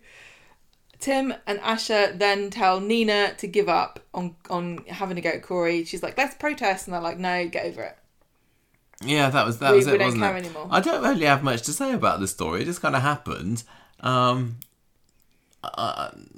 I don't know whether I still don't know whether I want the Nina and Asher reconciliation to happen or not. They were quite sweet together. It makes a lot of plotty sense that she would still have these lingering feelings, but yeah, I'm not fussed either way, really. What do you think? About Nina and Asher? Yeah. No, I don't want them to get back together again, because I think she can't get back with Seb. He's dead, Gemma. Yeah, he's dead. Get over it. God, yeah, but let it rest. But Nina's a goth and he's a ghost. Match made in heaven. Like Casper. Yeah. It was fine. It was fine. I like all the characters in it. I'm not fussed about Kevin's involvement. What do you think about this crusade? I find that more interesting. This crusade to get Corey fired from the team. Yeah, what was missing though was we didn't have any Corey this week. No. Considering that we had Kelly's sentencing and this story, which was literally centering around Corey, we didn't see hide nor hair of him. It was weird. We needed him there, smirking and glaring and being generally a cocky arsehole. But maybe they had the quota of that with Max this week. I don't know. Get Corey onto the show. He's brilliant. Yeah, it does feel and I feel that he's going to come a cropper one of these days, so when Soap Justice catches up with him. So the more we can see of him now, the better. You said he'd go to prison. I said he'd die. Well, it's prison. That's coming a cropper. Isn't it? Oops, I'm in prison. No, that's not. I think that he's going to be the guest star at Coronation Street. They're going to be like, oh, now Corey Brent, our local celebrity, who is famous for footballing / murdering. Yeah. Kicking in all its forms. And that's quite a scary thing to have as a guest, isn't it, for your Halloween party? A murderer. Yeah, good point. Right, okay, let's move on then. I've got nothing else to add about that. From one scrote to another. Max, who continues to insist at school that he didn't take this wallet of Daniel's that went missing last week. David's there trying to get him to school. and he's going to ring up the school to complain. He's turned into one of these militant parents that's going to march up the school and complain about the teachers for just trying their best in their jobs. I'm glad for Shona this week. Wasn't she ace with her defence of teachers this week? And she was saying today with these poor teachers, they work their asses off. I know Daniel's only been a teacher for 4 weeks at this point, although he seems like he's been doing it for years. We're not getting any kind of, I don't know what I'm doing, or I'm on probation, or... it just goes to show you that Coronation Street exudes confidence. No interest in whatsoever in... He's a teacher now, that's it, and he looks like he's been doing it all his life. He didn't even get the full PGCE because they only started it back in February, didn't they? They really don't understand what... I mean, the stress of teaching is not arsey parents, it's the... Well, some of it is. It's like the relentless workload. Yeah, which Daniel clearly doesn't have because he's always in the cafe. Because he's an English teacher and they have the least amount. Yeah, no marking for an English teacher, exactly. No, I would be interested, but maybe it's not an interesting plot to have Daniel in his first year of teaching. I said this last week. Yeah, but listen, I think what Coronation Street is worried it might feel a bit political, and I think that people might start accusing them. Because there's a vast number of people in this country who firmly believe that teachers do nothing and get paid crap loads and take holidays, yet they don't believe it enough to actually become teachers themselves, which is strange. It's all right, though, because the Labour have some conference, I think, yesterday or the day before, and they said they're going to recruit however many thousand teachers now. I didn't think it was a conference they had. I thought it was an S show. Oh. Okay, so anyway, Daniel,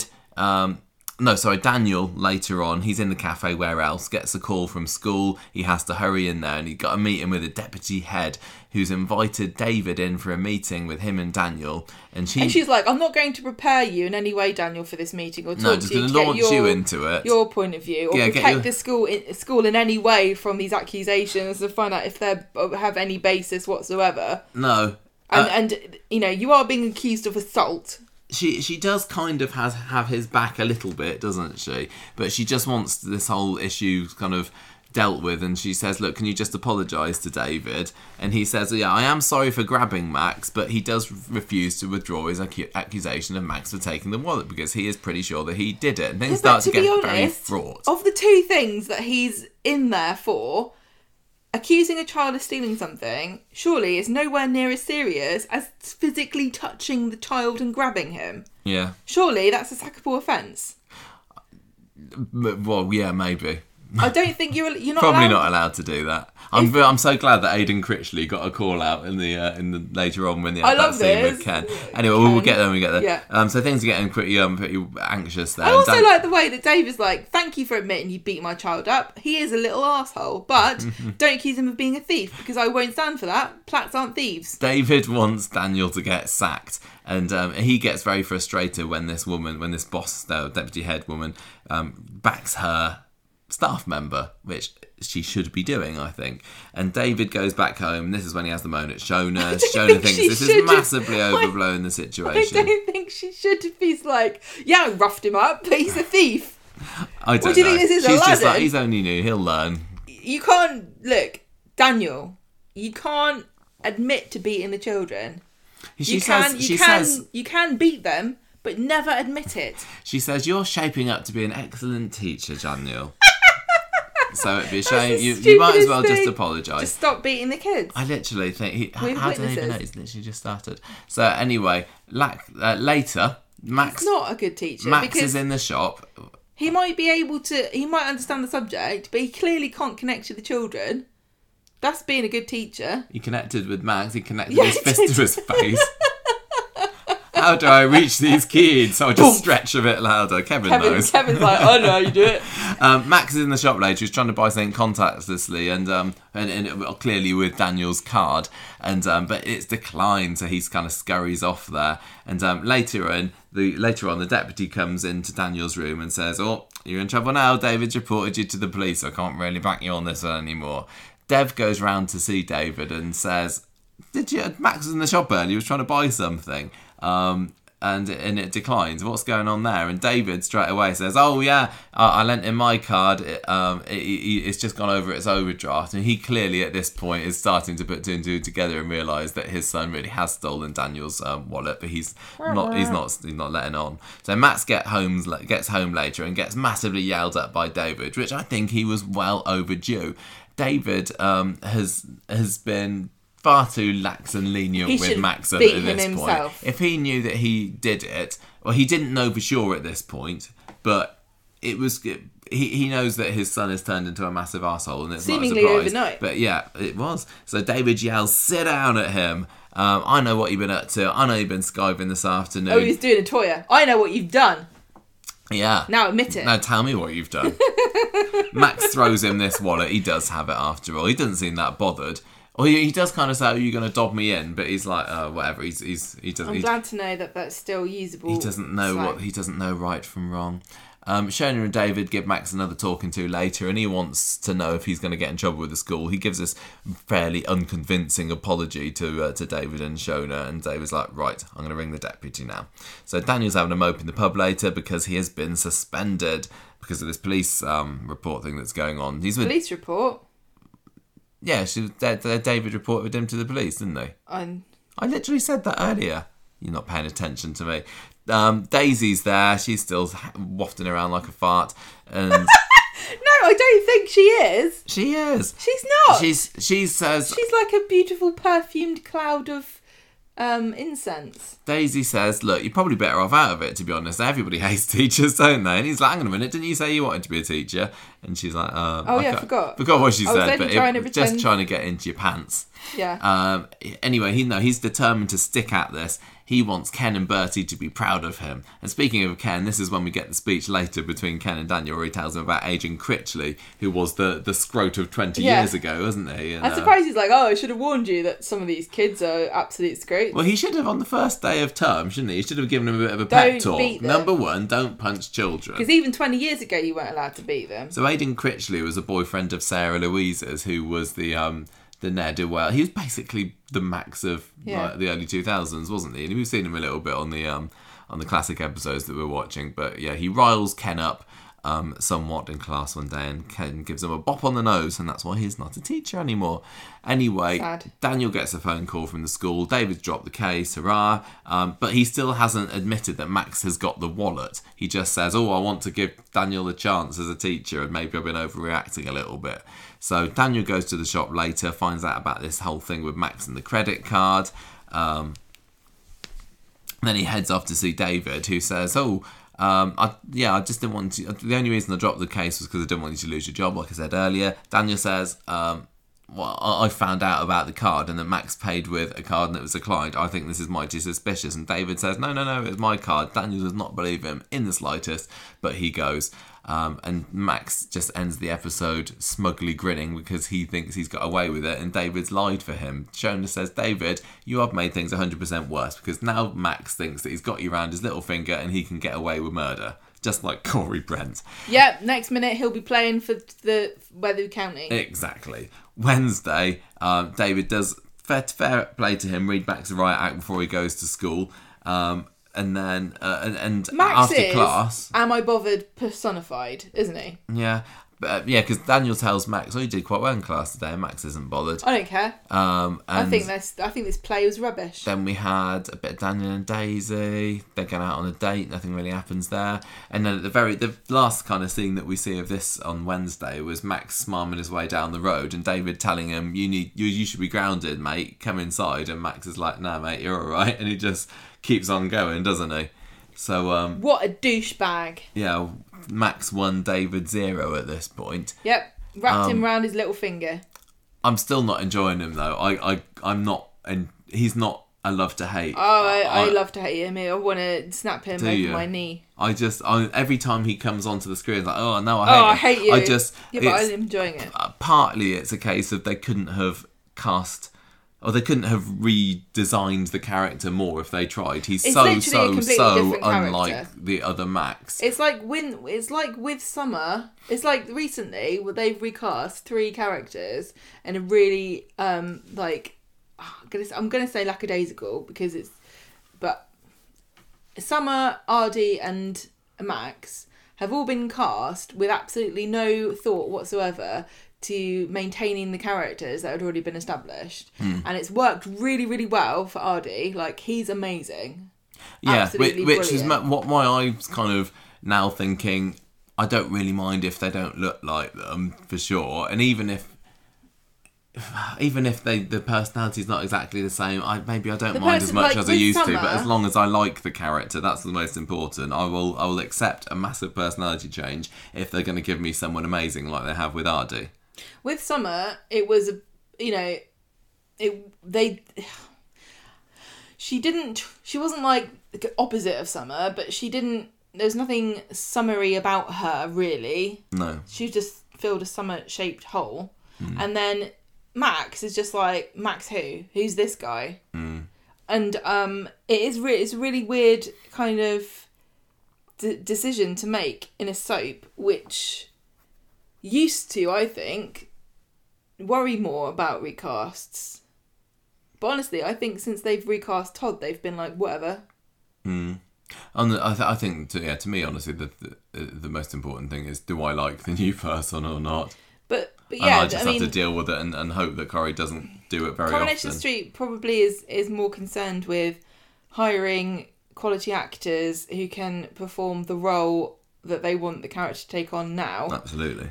But it is really, I just think it's weird. But then, it's not unprecedented in Coronation Street because Nick was recast as Ben Price from Adam Rickett. Adam Rickett, and they could not be more different from one another. No, but because Adam Rickett's Nick was an absolute drip. And like a boy band, like the Lost boy band member, when they went to B&Q, he got left in the bathroom department, and he's just been haunting it ever since. Looking in the mirror, going, oh, where? Checking out his curtains. Oh, where am I? Oh, look at that! I flex my abs. and then Nick Price's Ben Price's Nick is like couldn't be more different physically and personality wise. So it's not like it's unprecedented. It just really it just feels obnoxiously different to me.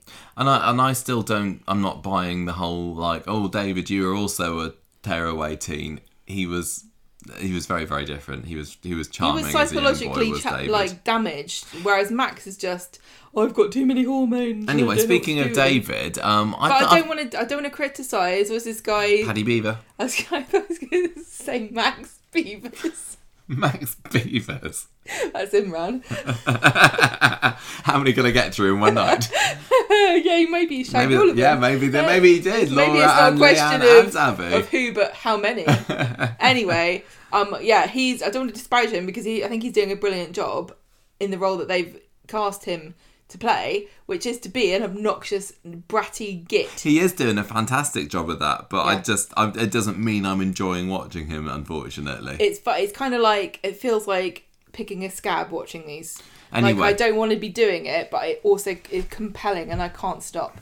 I'm kind of feeling a bit, I'm not enjoying David at the moment, and he's like a proper favourite character, and I think he was just being a massive arse to Daniel this week, and I know it's an in-school issue, but I would have expected David to have just sorted this out because he's been a neighbour for the last few years. They've not had massive beef. I know there was the whole Bethany thing, but you would think he would be a bit cooler about it, and also like some parents, to their child's detriment almost, know that their kid's a little bastard and never back them up, which sometimes contributes to the child's anxiety and makes them act up even more. I can imagine David being completely on the teacher's side every time. I would have thought so as well. Because I remember when I was a kid, if I ever came home from school and was like, "Hey, Mrs. Barrow is mean to me," she'd be like, "What did you do?" I think, because my mum's a teacher and she's like, I'm not having none of your tricks, girl. I know that the teacher's in the right here. Yeah, I just don't think this has been a very good look for David this week. It's making him boring and like a kind of me like, oh, I'm going to get on the and the fact that he still hasn't... I'm going to write an email to the school. The fact that he still hasn't said, right, you're going to go round to Mr. Osborne's house with this wallet. You're going to tell him that you stole it, and you're going to apologise to his face. He's like trying to hide it from him. He's trying to seem cool for his kid or something. Yeah, what is he up to? Hide his secret. Shona was absolutely right that Max is now thinking he's going to be able to get away with anything. Idiot. And I just don't see David as the kind of person who would let his son walk all over him like that. Well, I'm afraid. It's a shame because David is a favourite character of mine. Didn't we? Yeah. But on the plus side, we did get the sinkhole getting a mention again on this week with the Platts. We had somebody coming around to have a look at how much it would cost to fix it this week, didn't we? Oh, don't all love. Gonna have to give you a quote about that. Well, I want to remind everyone that what's her face? Natasha did say... Is that your sign, Gemma? For the benefit of the listeners, Gemma just did a snippy fingers like she's a hairdresser. That's your sign name for Natasha. We've been learning all about these. My sign name was snippy fingers next to my eyes and rolling my eyes back in my head, trying to access the memory in my brain. She said she'd pay for this. She did, yeah. And now later on we're going to talk about it in this storyline, but Gail and David were arguing about who's paying for it, and it's definitely Natasha. Natasha said she would. Yeah. Anyway, so let's move on to the story then, the audio no visual. I felt really bad for Audrey this week, and I also wondered what you were thinking of this, because she backed into a car, which is exactly what you did. Oh, thank you. Listen, and you're not 81. And I can't believe that nobody's just letting it be an accident. Yeah. Because you didn't see the car, you backed into it. If people only ever backed into cars because they're old and they can't see properly. There wouldn't be very many accidents. It's like there's no such things as accidents in Coronation Street. Fair enough as there aren't. Anybody who ever has a car accident is blind. Yeah, according to the Platts, apart from Audrey. Anyway, so she's still mad on Monday, or is Audrey, about Rita going to Claudia to get her hair colour done. And Gail's like, get over it, just let it drop. And she's like, shut up, Gail, you don't understand what this means to me. This story didn't particularly work for me this week, I have to say, just on the off. That whole thing about Rita going to see Claudia to get her colour done for all these years, I thought that was just a kind of throwaway line at Norris's funeral. It was probably best left as that. I exactly think it was that, because then it led to nastiness between them at the wake, and now it's spiralled into its whole thing, and Audrey and Rita both being fairly been carry about it and stubborn and yeah. I didn't like it. I thought it kind of ruined everyone's character this week. It did a bit, which is a shame, because obviously they were like thinking, oh, we've really got to get these. You know, we've got these actresses back on the street now. We've got the older characters back. Let's give them something dramatic to do. Let's give them something, and then they gave them this. Audrey is having a mope in Victoria Gardens later on because she thinks she's past it, and Shona finds her, and Audrey talks to her about she thinks that she's a good stepmom for some reason. That was the Max story. I found that there's crossover between the Max story and this one in places. Yeah, as well. Yeah. Rita comes into the pub later. She wants to have Audrey come to visit her to do her hair, and Audrey's like, no, I wouldn't do your hair if you were dead, and I used to do that for a living. Throw back. Oh, thank you. Throw back. Audrey nips to the loo, and Gail invites her to the belated surprise party that they're throwing. No, Rita lips to the loo. I've written Audrey written. They're having a surprise birthday party, belated birthday party for Audrey, aren't they? Yes, they are, because it was her birthday and she's 81, and they keep bringing it up, just like somebody else I know keeps bringing it up how somebody else is.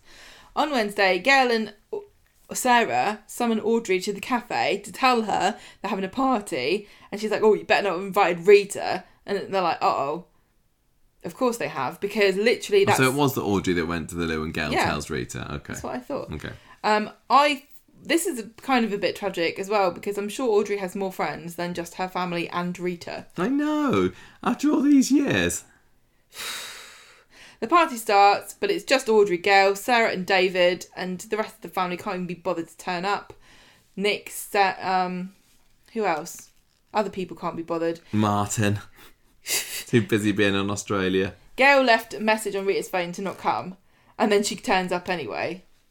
Yeah. Oh no, before then, they're like, Audrey, do you want to drown your sorrows? And she's like, no, I just want a lime and soda. Like, but you're a massive lush and you love to get drunk. I nearly said another swear word. You love to get drunk. And she's like, no, I just want a lime and soda. This really bothered me. All this week was everybody telling Audrey what she wants and what she thinks. She can't even order a drink without getting hassle off her family about, why don't you get drunk? So she gets given all these gifts. I thought, as much as I didn't particularly like this story, and I think that's going to be a bit controversial to say this, I'm all about not enjoying stories that other people are enjoying, but this was a great scene because she's there opening her present, and it's this foot from David, isn't it? And David's he's like trying to read it out. He's reading the benefits. And as he's like halfway through reading it, he's thinking, this isn't selling it. It's like, rubbish. it's got a corn remover I'm removing your corns, and yeah, he's not going to get a job on QVC, is he? And then she's like, "This is an old woman present, though, isn't it, David?" And Sarah's there with a blanket that a slanket, wasn't it? Yeah. And we don't see this until we then cut to Sarah, and she's kind of wearing it. And says, "Oh, I'll just send this slanket back." And then Audrey's like, "What you got me then, Gail?" And just like a pair of slippers. Well, she starts opening it really excitedly, and Gail's like, "Oh, maybe don't open it right now. It's not that exciting." I thought that was a well-written scene. That lady slippers, comedic. Nothing wrong with a good pair of slippers. I bought myself a new pair of slippers for my birthday today. Did you? Yeah, they've got a lobster on them. Rita shows up, so already Audrey's having a bad day. And then along comes her arch enemy. She said she heard the message, but she didn't care. She's not going to hold grudges at her age. And Audrey's like, look, I'm still young enough to hold a grudge. And she storms off. Gail chases her out to the car. Audrey's fed up with being treated like a doddery old lush. And then she backs into Rita's car. You know, you couldn't make it up, could you? That scene was not done very well. It was like clear that something was going to go on there. And then it's like... Gail just seems it would to be Rita, wouldn't it, that she backs into? And then Gail, what should the script writer, whoever wrote this episode, what should we have Gail say after her mum backs into Rita's car? "Ma'am, you've just backed into Rita's car," says Gail. Thanks for that. It did seem like she was being given the job of the audio descriptor. Yes. Or she's that's all Gail's good for at the moment, though, isn't it? Just commenting on what happened. Really bad lines this week. And there was multiple references this week to Gail also losing her faculties, didn't they? And people making fun of the fact that Gail's not quite as sharp as she used to be, but she really isn't. It was a really depressing storyline because everyone kept saying, even Sarah was like, "Oh, I don't remember things anymore." I'm like, "Oh my god, it's the country. Are we all being gassed or something?" Is that what's going on? Maybe it's a kindness. Maybe. Rita thinks Audrey did it on purpose. They have another feud and Audrey fumes off. She calls down with the Platts at the bistro later, and Gail wants to make sure that it was just a one-off. They're all a bit worried. They all think that she is going mad or... Deaf. Mad or deaf? Blind. Deaf. Stupid. Yeah. And dumb. Debbie shows them the Halloween Coronation Street leaflet. They don't seem that excited. They've seen their fair share of horrors on the street. Anyway. I wanted to go to the Chariot Square Hotel for Halloween. We had a drug dealer buried underneath our granny annex. Can you beat that, Debbie? We had a murder. We had a live episode. That's scary. On Friday, Audrey and Rita are having a reconciliation meeting in the cafe, and Audrey's like, "Look, don't go for insurance. I'll pay for the car to be repaired." And then Gail says, "Oh no." Rita says, "That's funny because Gail said she'd pay. You should get your eyes tested." And Audrey's like, "No." Gail speaks. See, this is the thing where Audrey is in the wrong here because maybe she should get her eyes tested. And I know that there are lots of people who, there are lots of things to say about older drivers and, are they safe and should they have tests and is this things. What this story is? Is this an issue story about older drivers? I don't know, but the trouble I have with it is I do agree that, as you get older, it becomes more dangerous, and if you know that you're not really driving to the best of your ability and you're putting other people at danger, you shouldn't drive. But what's the alternative for a lot of these people? Audrey's got She's a great got a tram stop. She's got the Wayfarer. She's well fine. Done. Audrey has got a support system in place, but there are lots of old people who literally have to fend for themselves. And when we get to 81, we're not going to have a family to look after us. We're going to have to be driving ourselves. You better hope that we've made enough money in our pensions to be able to afford taxis and things. Okay. Or maybe our robot butler can drive us around. It's fine. But you see what I'm saying? It's all very well, but what's the solution? Because nobody cares about old people enough to posit a solution that's actually workable for them. Just stick them in still waters. Just shove them in a home. Lock them in. Then they can't go anywhere. Yeah. Good job, we solved that one. Gail speaks to David about worrying about her mum, and in particular she's worried that she's going blind. What if she hits someone the next time she's out driving? I mean, she would just join the club on that street. Maybe they should get some bloody sleeping policemen. What are they called? Yeah, speed bumps. Speed bumps is what they call them now. Sleeping policemen. Ken wouldn't allow it, would he? Save the cobbles and all that. Make them out of cobbles. Make giant cobbly ones. Giant cobble. They get into an argument about who's paying for the sinkhole next. Audrey goes to a plat chat at number 8 and David confiscates her car keys. What a patronising bunch of arseholes they are. And they say, right, you're not getting your car keys back until you go for an eye test. We've booked you one for tomorrow. So later on, Audrey has a meeting in the Victoria Gardens with her most evil great-grandchild, Max, and says, look, I know you're a thief. I've seen you stealing stuff off Rita. She didn't bring up the fact he stole Daniel's wallet, because I guess it's not public information, but that's the most recent catch of his. So she says, go steal my keys back. So he does. He's really great at thieving. Gail finds them, and Audrey's like, haha, what are you going to do about it? There's nothing you can do.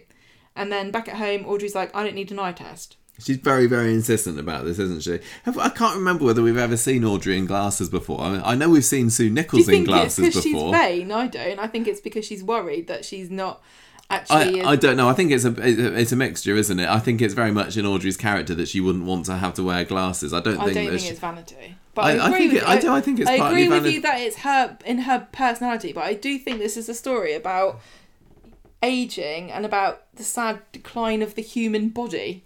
And it's horrible. I don't like it. I don't like thinking about this because it will happen to everybody if you're lucky enough to live to be old. But accepting that your body can't keep up with what it is that you want to do is a hard thing to accept. It is, but for some people it's harder than others. And I think for somebody like Audrey, who's always been about yeah, exactly. I think that she finds it difficult to come to terms with the fact that she's now an octogenarian. Like how would you like it? Well, I wouldn't, but I just think it's good that they picked Audrey for this, I think. Because Audrey always seems like undefeatable, doesn't she? She's like... She really doesn't seem to have aged. She's always got the upper hand. For 20 years or more, she's just been Audrey. And she's fabulous and she's always well dressed. And she's not an old lady like in the same way that Rita exactly. I think, I mean, I can't remember how old Barbara Knox is at the moment, but of the more senior members of the cast, I think that Sue Nichols has by far got, I don't know how to put this. I think she's. What are you saying? I think that she's still the most compelling character for me. I think that she can still be relied on to pull it out the bag and deliver some brilliant comedy and drama. Been a flighty, frivolous idiot for most of her life, and she hasn't changed. But now she just seems it kind of fits with her age a bit more. But she's always been like ditzy. Yeah.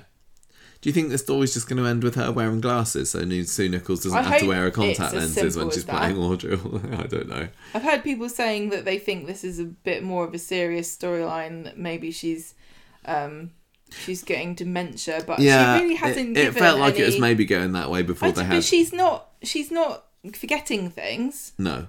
She just literally all she's done. She forgot to look in the rear view mirror. Everybody could do. If you've ever driven a car, you may get into an accident. That's why they're called accidents.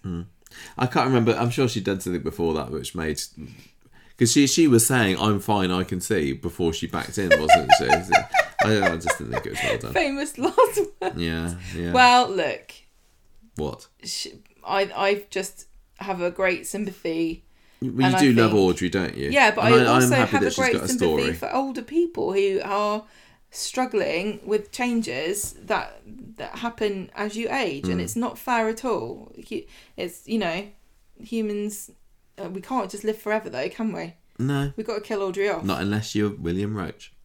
Bailey got 2 pennies to rub together next. Not much happens. We established through a Paul and Ed scene at the beginning of the week that he's still got his money problems, and then we have Danny, who I keep forgetting who he is when he shows up. He's talking to James and says, everything all right with Ed? He seems a bit distracted at the moment, and James says, look, I don't know how we can have cash flow problems, if that's what he's saying. The amount he's been working, he must be raking it in. And then also Danny says that he heard... I tell you what, I wish your job had a correlation between work and money. I know. He also says that he heard Aggie and Grace having a bit of a barney about her being a money grabber. So James says to Ed, look, Danny says that you're having money problems at the moment and everything. That's not true, is it? And Ed's like, oh, no. And then Aggie's like, right. She tells him everything. James can't believe it. Grace is blackmailing us. Yeah, the house, she's paying for the rent. No, she's not paying for the rent. She's getting half the money off Michael. Exactly. She's taking the baby away. And Aggie's saying, we can't risk losing Glory. That's what it's all about. And we don't want to upset Michael, which is why we haven't told him. Such an idiot. So they honestly, just need to tell him. Just tell him. Why are they not telling? It's not like Michael fancies Grace or feels guilty at all about stringing her along. I know. Well, it's all worth it at the end of the day for Ed anyway, because he gets £15,000 transferred into his bank account by James. So thank you very much. They like the way they're like, oh, we're just really struggling with money, son. It's not your problem. He's like, no, don't worry, I'm rich because I'm a footballer. It's 15 grand. Oh yeah, you are a rich footballer. Still living with your mum and dad though. Wow. And your boyfriend. It doesn't make sense. Wow, the boyfriend's not living there. Isn't he? Danny? Isn't he? I can't remember. I don't know. Maybe Danny. Anyway, nothing happened there. And then we had the bit more of the pollution storyline today, didn't we? Pollution storyline. Everybody's got asthma because of all the cars on Coronation Street. And that's another reason why Audrey backed into Rita, I think they were saying, was there wasn't enough room for her to manoeuvre around. Well, I don't like parking and backing up. You don't like driving full stop? I don't mind driving. It's just getting somewhere. I don't like parking. I'm scared of parking now because somebody backed into me in a car park.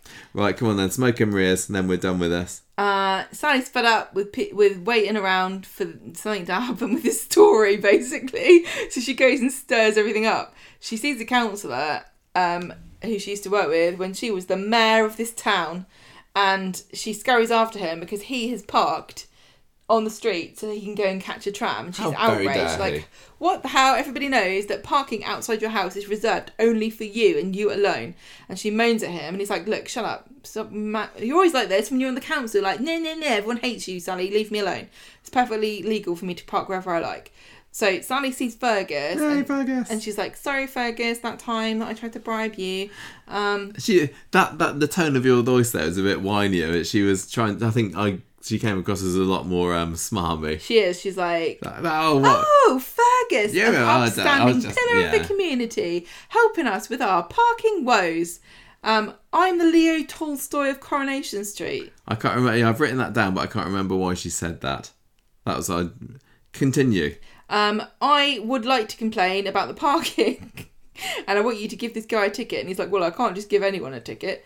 And she says, well, why you can give anyone a ticket, but they've got to be parking in a place that's against the rules. Yeah. Which this isn't, because it's free parking. You can remember, Sally, that's what you're campaigning about. So she says, why don't you join our campaign to make it a residents-only parking zone so you can ticket everybody? With gay abandon. And he's like, wow, I love having more work to do. That sounds great. And he looks excited. I imagine if I was a traffic warden, every time I found somebody who was parking where they shouldn't be, I'd be quite excited, I would have thought. You're the sort of person who would love to give people car parking tickets. Oh yeah, I'll take that. I would be the sort of person who would be scared in case somebody jumps out at me. Would you say sorry but at the top of all your tickets and then put a little heart at the bottom so they didn't get mad at you? You're not allowed to park here. Kiss, kiss, kiss, £50. Sally harasses the counsellor again, and she films... That was a funny line, wasn't it? Was that in the Nina and Ash's storyline where somebody texts "ha" with an X for a kiss, and they said it was head hacks or something? No, tax. Oh, that's right, tax. Yeah, she's tar. Like, tar, that's right. And she wrote an X on the end, and it says tax, and it was on a cake. Yeah. If somebody gave me a cake that said tax on it, I'd be scared. Wouldn't eat it, just in case it was a trick. And then, anyway, Sally harasses the counsellor with her phone when he gets back to his car. He starts filming him. Yeah. I thought that was silly as well. This was like the week of Karens on Coronation Street, because we had Sally doing this, and we also had Kevin and Tim harassing the manager trying to get Corey cancelled for being a murderer. I don't agree with the term Karen. I think it's misogynistic. What do you think of the term... Oh, what was it that Asha said that she said there's a term for I fancy someone? Oh, no. I don't remember what she said, but it's what the young people are saying. No. A glom you. I don't know. It don't matter. I'm a simp for her. That's simp, that's right. I didn't like that. I thought, well, where'd you get... What forums have you been going on? Get off Reddit. Right. That's it. I was happy to see Fergus again there. I wasn't expecting to see him. Where's Izzy? What's she doing? I don't mind. But Fergus, I'm all for him joining Sally's campaign. I think that could be a lot of fun. I had a dream with Izzy in it the other day. You also had a dream that I lost my teaching job. Yeah, I did. After we watched Monday's episode of Coronation Street and Daniel getting suspended, you dreamt that I was for some reason. Yeah, it was horrible. And you were like, I don't care. And I was like, we're going to not be able to pay the mortgage. If you're like, yeah, I was suspended with no pay. And I was a bit upset. Right, what are we giving this week's Corrie, Gemma? I can only give it 0 for making me sad and giving me nightmares. This week's Corrie passed me by, I have to say. Like I said at the beginning, there were bits that I was quite interested in. The thing with Imran and Sabine did get me kind of a bit theorisy at the end of the week, but also made me sad. The fact that Imran has seemingly cheated on Toya. And everything else was just okay. I'm going to give it a 3. I'm going to give it 3 eye test lollipops out of 5. What about you? Imran and Toya are having the same argument every week. What argument? I think you fancy Sabine. No, I don't. Oh, I'm sorry. I thought that. What are you giving it out of 5? I really, really want Toya to like slap somebody so much. I'll take her hand and do it for her if she wants me to. But she needs to stand up for herself a bit more. And I really, really want a kind of empowering Battersby like soliloquy or something where she's like, I've been letting people walk all over me for far too long. It's about time I stood up for myself. I'm sick and tired of you lying to me. Whack. And then maybe she kills him. I don't want her to just, when this all comes out, for her to just sob and whinge and I don't want her to be like, oh, let's go to counselling. No. I wanted to beat him to death or something.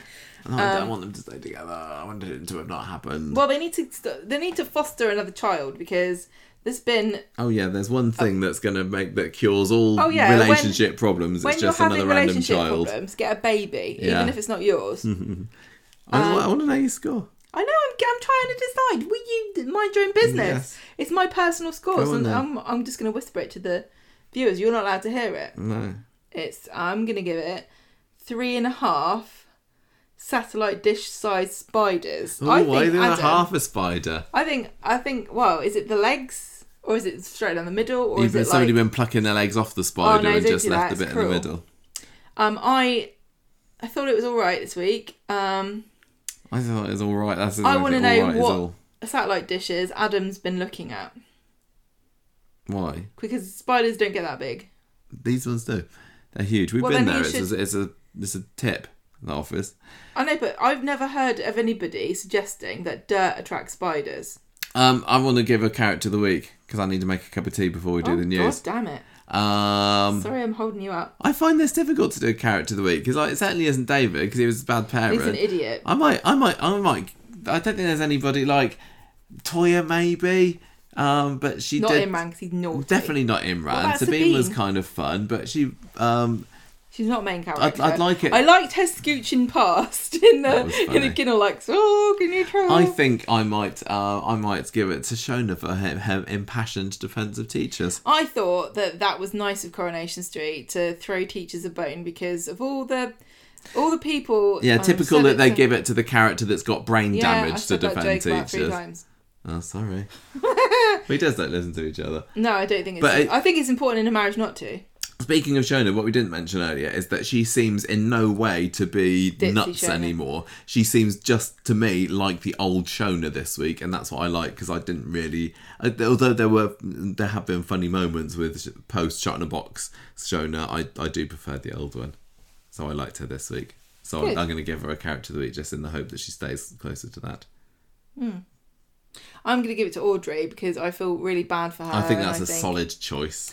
that she's great, and I love Sue Nichols, and I think that I love the character, and I like the exploration of aging, even though I find it deeply uncomfortable. I find anything medical, I don't like watching it. It feels to me like a medical story. Yeah, it is. It's another one, isn't it? Yeah. Okay, right. Notice that Rita's have absolutely nobody's questioning her cognitive abilities because she's been thick since she's first appeared in the show. Rita? She's not been thick. She's thick. Why is she thick? You can be thick, but you can be wise. She's totally wise. Mavis was thick. Look, she's thick. She had a bit of nous to her, did Rita, in the olden days. She just reads stuff that she's got out of Women's Own or something. No, I don't agree with that. I think she was a. You can say on. She all she does is trot out cliches when someone's sad, like, "Oh, love, I understand it's hard for you at the moment. Yeah, but she hasn't always been like that, has she? But don't forget that when it's dark, it will get light again soon enough." That's not wise. That's just you read off a cracker. Yes, and I'm saying that she is like that now, but she hasn't always been like that. Right, Whatever. I'm done. I want to make my cup of tea. I want to get on with the news. So that is Street Talk for this week. What did you think? Write in there and let us know. If you're going to stick around and listen to the rest of the podcast, we're going to move on to the news. We'll see you in the cabin.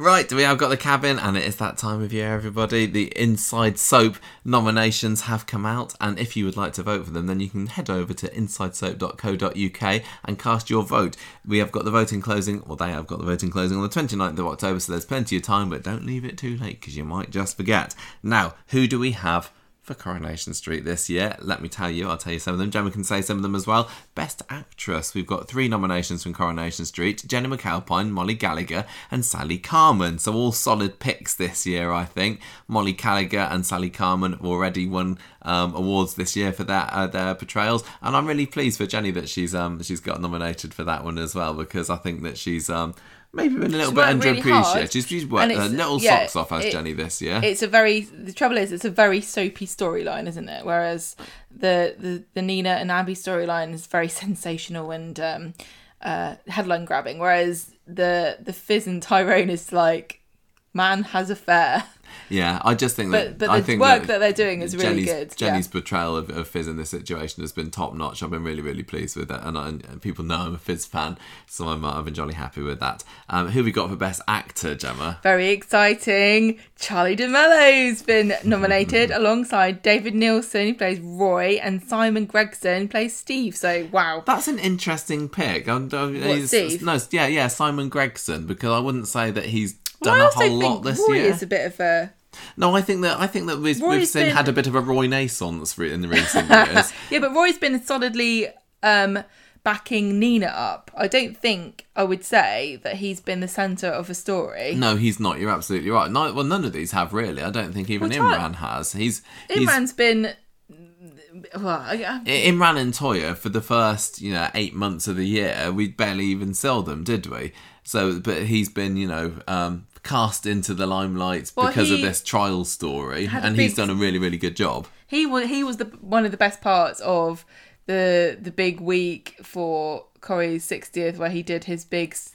That's true as well. Yeah, these do stretch back. I mean, I'm assuming that's why Simon Gregson's up here, because of the work that he did for the Ollie story. But then if that's the case, why not Jane Danson in Best Actress? Yeah. Not that I'm saying that none of the other 3 should be up there, but I would have thought I would have expected to see Jane before Simon, because it was more Leanne's story than Steve's. A lot of really great actors and actresses on the show, and you can only have... You can only have 3 per soap. This is a very long list as well, by the way. It's going to be it's one of these ones that gets narrowed down to like 4 at the end, I think. Best Newcomer, so we've got Harriet Bibby, who plays New Summer. We've got Jude Riordan, Sam Blakeman, who's already filling his awards cabinet, it feels like, with awards and gongs and trophies in the past year. Maybe he's only got 1, I don't know. And Tony Maudsley, who's playing George Shuttleworth, obviously not a newcomer to the entertainment industry, but to soap at least. So yeah, not bad this year. I think that Jude has got a very good chance, considering that he has already been awarded for this. But solid choices for the others, I think. Best Villain, Gemma, who have we got? Mark Frost, who plays Ray Crosby, Maximus Evans, who plays Corey Brent, and Will Mellor, who plays Harvey Gaskell. So, I don't know, they're all really villainous. They are good. I mean, I've got a feeling that... give it to Corey. I kind of want to give it to Corey as well. I would say that the way that people are going to vote at the moment, because Corey is the villain of the moment, they're more likely to pick him. I think that both Ray and Harvey are old news. Obviously, the Harvey thing feels like it's going to come up again in the next month, 2 months. Will it be before the voting closes on this? I don't know, but I think just based on the fact that we haven't seen Harvey or Ray for the best part of 6 months, I don't think things are looking too good for Mark Frost or Will Mellor. But don't forget that Will Mellor's got his Mellorites, his fan base, and Mark Frost has got the Frosties. Oh, yeah. So they might big it up. Frosties. I love this. Funniest performance. I can't. This is too difficult. This is a real tricky one. So we've got Jimmy Harkishin and Maureen Lipman both nominated for Funniest Performance. Evelyn, Thank you so much for putting Dev there. I think I would just have to. I think I'm going to have to vote for Jimmy on this. I want it to be Jimmy because Maureen is like a standard pick. Maureen we know Lipman that she's funny, great. And she's had so many awards and she's fantastic and wonderful. But I just really think that Dev has made me laugh more than Evelyn this year. Yeah. That's basically what it boils down to. Dev is such a bloody brilliant character. Yeah. But they're both really great actors too, because they can both turn. They both can. That's dark. what's really, really important. They can do the drama perfectly. The heartfelt really great. stuff. But I think for pure on belly laughs, Dev beats Evelyn every time. I love him Evelyn's so much. mostly just kind of good because of the withering put downs or whatever, doesn't she? But Dev's, Dev, to tell you the other thing about Dev is that he's really unique in what makes him funny, and he's made this character. Jimmy Harkishin's made this character out of kind of nothing. Yeah. I don't think anyone ever gave him any direction to be like the way he is, but I can't think of another. Honed it over the years. Like, Evelyn is a very specific sort of time-honoured... She's battle axe, isn't she? Like, that kind of person is partly a creation of scripting. Well, I don't want to diminish it, but she's stereotype, isn't she? Yeah. It's Dev. Who is Dev? Is there anyone like him? I don't know. So. Like, his cringy dad side coming out now more than it ever had done before. But like the failed Lothario, that's the thing. It's the failed. I was going to say exactly that. Yeah, the grandiose businessman who like has a corner shop and a kebab shop. The pompous. I just think he's fantastic and very, very unique. I don't think there's very many other people like him on I telly. do hope that the voters think the same as us and vote for Jimmy in this one. Best partnership, Gemma. Jane Danson and Ben Price, Leanne and Nick Tilsley. Leanne Baxby and Nick Tilsley. And Molly Gallagher and David Nielsen, so Nina and Roy. Interesting. Jane and Ben, they're fine, but I don't know whether I would... Theirs is a partnership, but, those two characters, not necessarily Ben Price with Jane Danson, but those two characters have been going for years. Yeah, best part of 25 years they've been in each other's pockets. Is that the phrase? No, I don't think it is, but never mind. You can be in anyone's pocket. But yeah, Molly and David have had some really, really precious But scenes that's a relatively this new sort of partnership, but when they work, don't they? And again, I think that because of recency bias, they're probably more likely to get more votes the thing is, in though, this category as well. I'll argue here that the partnerships, we're talking two different things, really, because Jane Danson and Ben Price work really well together, but the characters of Leanne and Nick have kind of been at loggerheads for some of the year. Whereas Molly Gallagher and David Nielsen, like Nina and Roy, have been quite harmonious and working really well together and kind of sparking off one another as characters. Yeah. And vibing with each other. Whereas Leanne and Nick it's been a tumultuous time for them. So the actors have worked really well portraying that tension. Yeah. But will that translate to an award? I don't know. I would say no. I'd say Nina and Roy are going to get it over those two just because. Or somebody from another soap. Because when you're thinking partnership, some another soap's got to win. You don't think dynamic between two characters, which is what it kind of should be. Yeah. You think happy. Best showstopper then, we've got Nina and Seb's Hate Crime Horror and the 60th Anniversary, Save Our Street. No, what are you talking about? Why is it Save Our Street? Because the they whole were gonna... protest of knocking down all the... No, if they're going to say anything for the 60th anniversary, it's Jeff's takedown, isn't it? It should be called Henpecked Jeff. Yeah, exactly. Or Jeff's sadistic... Sadly, I don't think that a lot of the 60th anniversary has stood the test of time, at least in the same way as the tram crash. And obviously, it's no comparison. They couldn't have done it. But I think that for sure it would be Nina and Seb's Hate Crime Horror that gets the vote for this, because that was done spectacularly well. And unfortunately, the 60th anniversary was just a victim of COVID. I hate to say this, but if you said to most people, oh yeah, the 60th anniversary Save Our Street storyline, a lot of people would struggle to even remember what you're talking about. I think you're right. Because even in the week of the 60th, that wasn't the main thing that happened. No, we had Ken standing in front of a digger with his carrier bags, didn't we? And then they kind of went home for a bit. They're like, I know what we could do for the 60th anniversary. Let's invoke the Tiananmen Square massacre. And then they had about the brewery has got some special coils or something. Oh, I don't know. Yeah, vote for Nina and Seb in that one, I would say. We have got Best Family Award.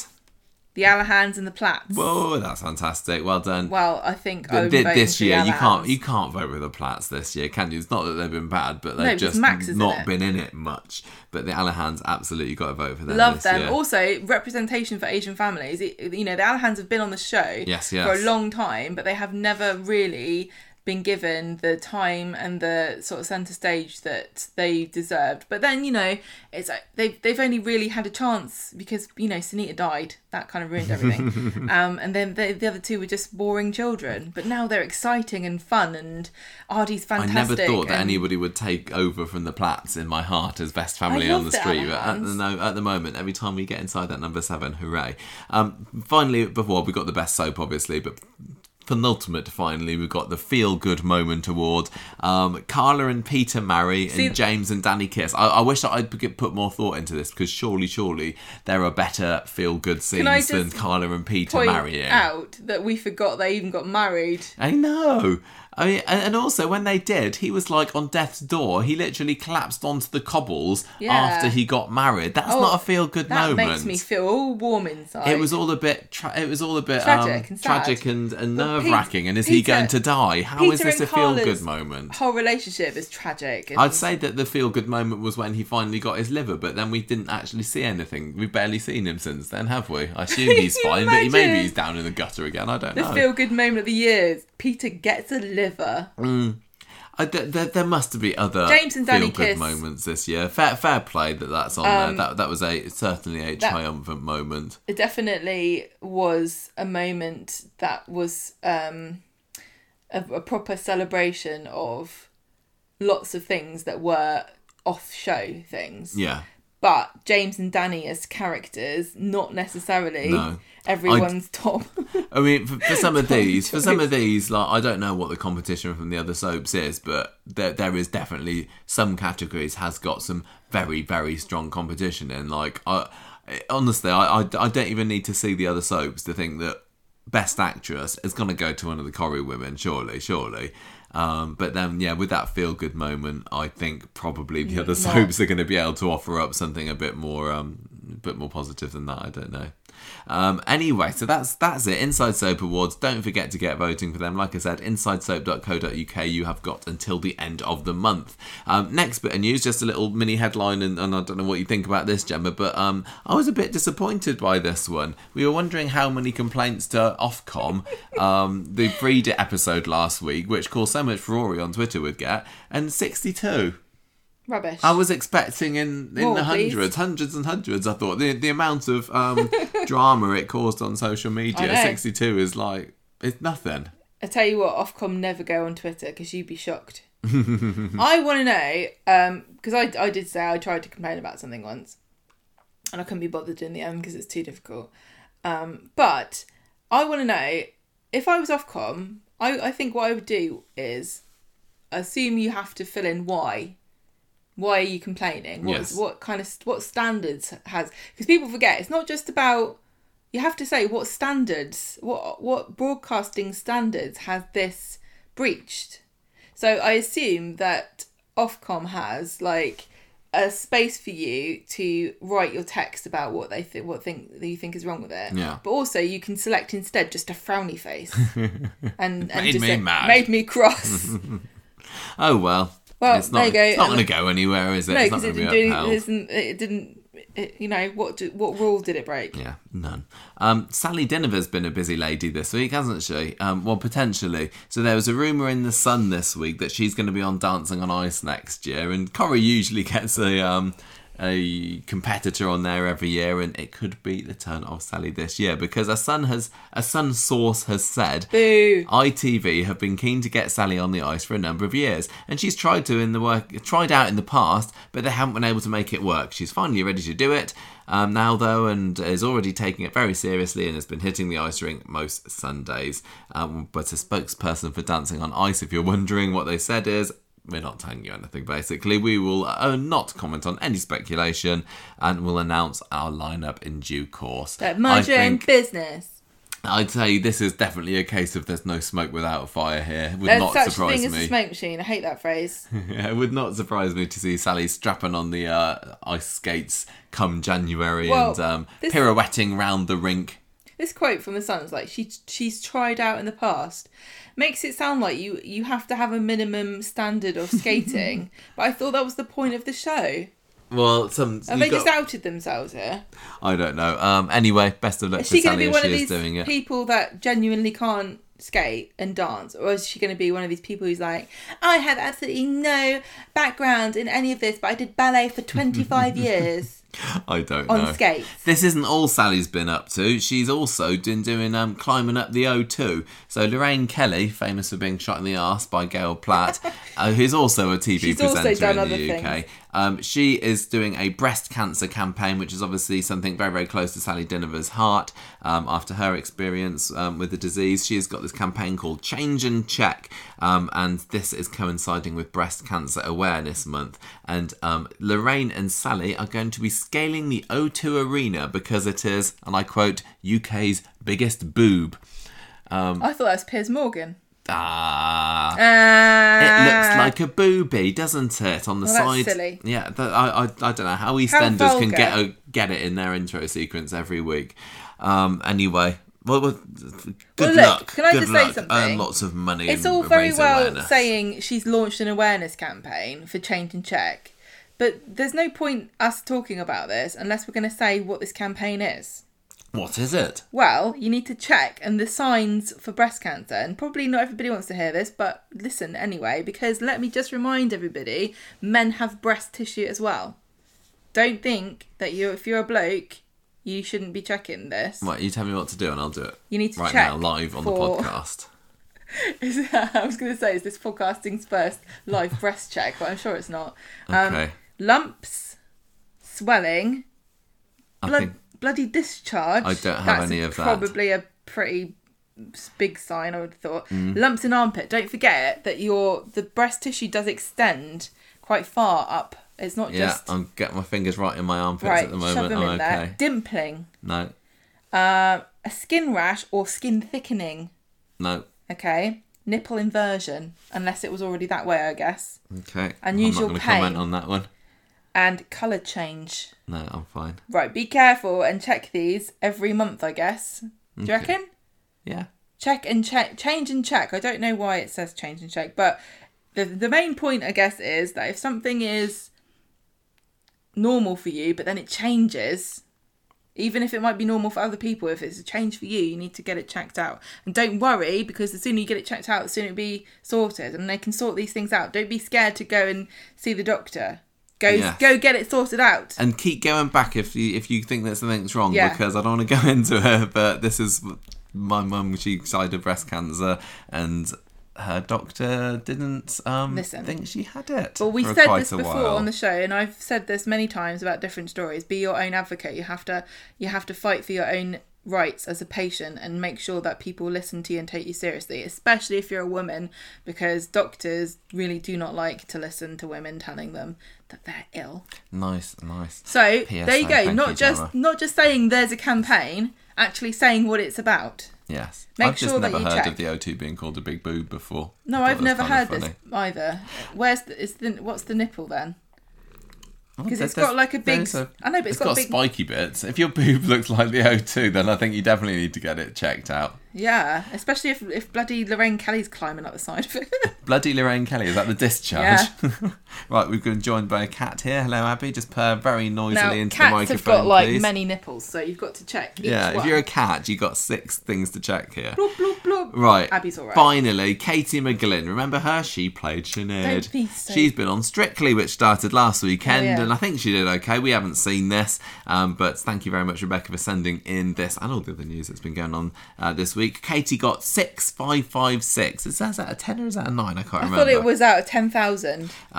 There were no vote off in week 1, so whatever score she got, she wasn't going home. But the score's being added to this weekend's scores, I think. And Important information. good luck, Katie McGlynn. She danced the tango to Black Hole by Griff. I don't know this song. I don't even know who Griff is. Young Griff was a character in Game of Thrones. I've got no idea. So maybe it's an Ed Sheeran I was thing. thinking of Griff Rhys-Jones. Who's a person. Maybe it's like a spoken word comedy album. Maybe. Anyway, good luck, Katie How McGlynn. avant-garde. Keep on dancing. What did they say? Dance Keep on. dancing. Dance off. Yes. Go, Katie. Right. We are going Feedback to finish this time. podcast. It is feedback time. Let's do it right now. Feedback time. I just want to say something quickly. What? I looked up, probably got to read about this change and check. It's not changey I never boob. drank my tea that I made earlier. You tell me about Listen, this while I drink my tea. It's about when you get changed, you check. So when you get changed, check. Change and check. That makes sense. I thought it might be like, if you're not checking, then make a change and check. Yeah, change your ways. Okay, what did the Facebook group think of last week's Coronation Street? Well, they thought it was 3.35. I loved watching this week because it was obviously going to be a very, very controversial week with the whole Frida episode and Norris's funeral, which was a bit iffy as well. And I think there was a huge range. We got like some people voting like 0s and 1s and other people voting 4.5s and 5. It was a huge, huge range. So yeah, it's averaged out really towards the middle with 3.35, and that includes 5 geriatric backstabbers from Chad. Chris gave it 3 voicemails left for someone who can't hear out of 5. And Judith was my pick of the week this week. She gave it 3 dodgy pills at the bottom of Audrey's bag that turned out to be Tic Tacs out of 5. But so here's thank my you, question. you 3 and everyone who voted this week. Are they What? actually Tic Tacs or are they blindness pills? Blindness pills. Yeah, so she can't see when she's backing around a I corner. don't know, maybe. Right, so I wanted to start off the this feedback section by saying thank you to everybody who contacted us about our bonus podcast this week, which I was a little bit nervous about before we recorded it, but it turned out quite well, didn't it? So if Will you this haven't listened be- to it yet, this was where we predicted what was going to happen this Christmas on Coronation Street with the very scientific method of picking bits of paper out of jugs and just putting them together. And it was a nice... And always check your jugs. Yes, talking of jugs, so it was quite fun, and it was not reading off a script, which is what sometimes our some of our bonus episodes can be when we're doing the character profiles and stuff. And it seems to have gone down well. I'm sure not everybody enjoyed it, but as I say, I do appreciate people that who- did were who blissfully said quiet. that they did. Well, so like I've got Lauren here. So Lauren says, "Hi, I just listened to the bonus podcast. I absolutely loved it. Definitely the funniest you've done!" 4 exclamation marks. Yeah. Gemma. I couldn't stop laughing. You should do more kind of games episodes. Oh, good. I think maybe we should. I mean, I was saying the other day, I texted you and said, we should do something like spooky plot random things for Halloween or something. I don't know. I never really go down that road. We've done a couple of gamey ones, haven't we? Like we've done like 20 questions from Corrie before, and we've done. Do you remember that one where we had famous Coronation Street quotes and we had to say them In the the style voice of a different character, that was really and you hard. had to say who Yeah. said the quote originally and who Say you this pretending to famous be. Beck Yeah, quote as Dev. yeah, exactly. I also, It's fun. It is fun. Didn't we also do the Google autocomplete of Oh yeah, that questions was about fun. Coronation That was Street? fun. Yeah, so we'll maybe do it again if you like it, and if you don't, we won't. Rachel's written a bit of a longer podcast. What am I talking about?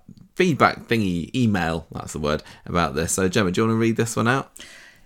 I hope you're both doing well in your new house, and happy birthday to Gemma for this. Hooray! She says week, but we know you it's mean Gemma's month. birthday month. Gemma, you are now 39, haven't you? As we've been recording, it's now 12:15, so you are officially the birthday girl. So happy birthday, Gemma. No, get off me. Give me a kiss. No, you're birthday mean. Kiss, please. Why are you mean to me Happy about birthday, being love you, I love older? You're so horrible. No, you're wise. I don't care about it till you start going on about it. It doesn't mean anything. Rachel says, I just wanted to say I absolutely loved your bonus podcast this week with all the randomly generated Christmas storylines. It was so hilarious. I had to try and stop myself from bursting out laughing on the bus. Don't just let chuckle it take you and over. then advertise us. As someone, people say, what are you laughing about? Well, actually. No, I think the answer would be you wouldn't get it. As someone who's always coming up with fake scenarios and trying to predict what's coming up in the future on Corrie, I loved hearing how you tried to weave all of these crazy plot lines together, especially with the inclusion of so many side characters. I would love for you to do this concept again, and I was thinking it could almost become part of your yearly predictions podcast at the start of each year, of which I also love listening to, whereby you do your own predictions and then let the magical coloured pieces of paper also predict the following year, probably quite chaotically. It'd probably do a better job. It'd probably be more accurate than we can come up with. I don't know. I can't even remember what I predicted for this year, but some years I get really not much of it has happened. Competitive, and I want to get it right, and I try really hard to think. And sometimes I just want to try and be more imaginative. And if I was in charge, this is what I would have happen. It's fun to do the predictions. I also like to hear other people's predictions. Oh yeah, me too. Well. Rachel says, anyway, just wanted to say how much I love that episode, and in fact all your episodes at the moment, they have been my go-to thing to listen to moving back to uni. Oh, thanks. Looking forward to all your future episodes, especially those concerning the Super Soap Week. Yes, not too long before that comes. Street. Right, Nancy. Now this is interesting. This is Nancy's perspective on the Frida episode last week. She says, one day my mum met up with a friend who was deaf, but my mother was still able to communicate with her. I was amazed at the way she was talking with her, considering I don't know if she knew how to sign. This is the context in which I watched Wednesday's episodes. I like seeing all the different points of view, and I love the empathy Rita showed Rita, who expressed herself. Rita showed Frida, who expressed herself beautifully. Bernie's apology to Frida was wonderful, and it was good to see that Gemma is still going ahead with the cochlear implants. Now, one of the best parts of Norris's funeral, Nancy says, was Rita's words. I loved the fact that Friday's episode opened with her and her conversation with Gail after Audrey left. The scene with Mary viewing Norris was beautiful. I felt bad that Frida didn't get to see Norris though, and I loved the scenes between Gail and Audrey. Yeah, this has reminded me. We haven't seen the Paperboy in this week's Coronation Street, have we? Do you think he's really dead? I'd be really sad if that Paperboy is gone. Do you know That's why? a Corrie icon. Because we can't say, well, at least he's retired now and he's enjoying life, not having to work. No, he's not. He's a prop. Yeah. And there won't even be an icon show about him. Yeah, maybe. I like the way Yasmin handled Zidane. What's going on with him this week? I would like to know where he got the money, though, and also who scammed Alia. Could they be related? I hope David listens to Shona. Daniel needs to calm down if he's going to be a good teacher. If Max needs help, then David needs to take some responsibility and get him some. Also, why does Daniel need to justify who he tutors? Exactly, Nancy. I didn't get this. It's not like it's a free bloody service. You're right, he does need to calm down as well. I think that you can have confidence, but if you're new to the job, which he is, you can't just be everything. You can't. You've got to toe the line and follow the rules and don't beat children. Keep your head down to start. As confident a person as you might be, honestly, Daniel. And Nancy says that Frida was her character of the week, and she gave the episodes 4 out of 5 songs that Norris did not like.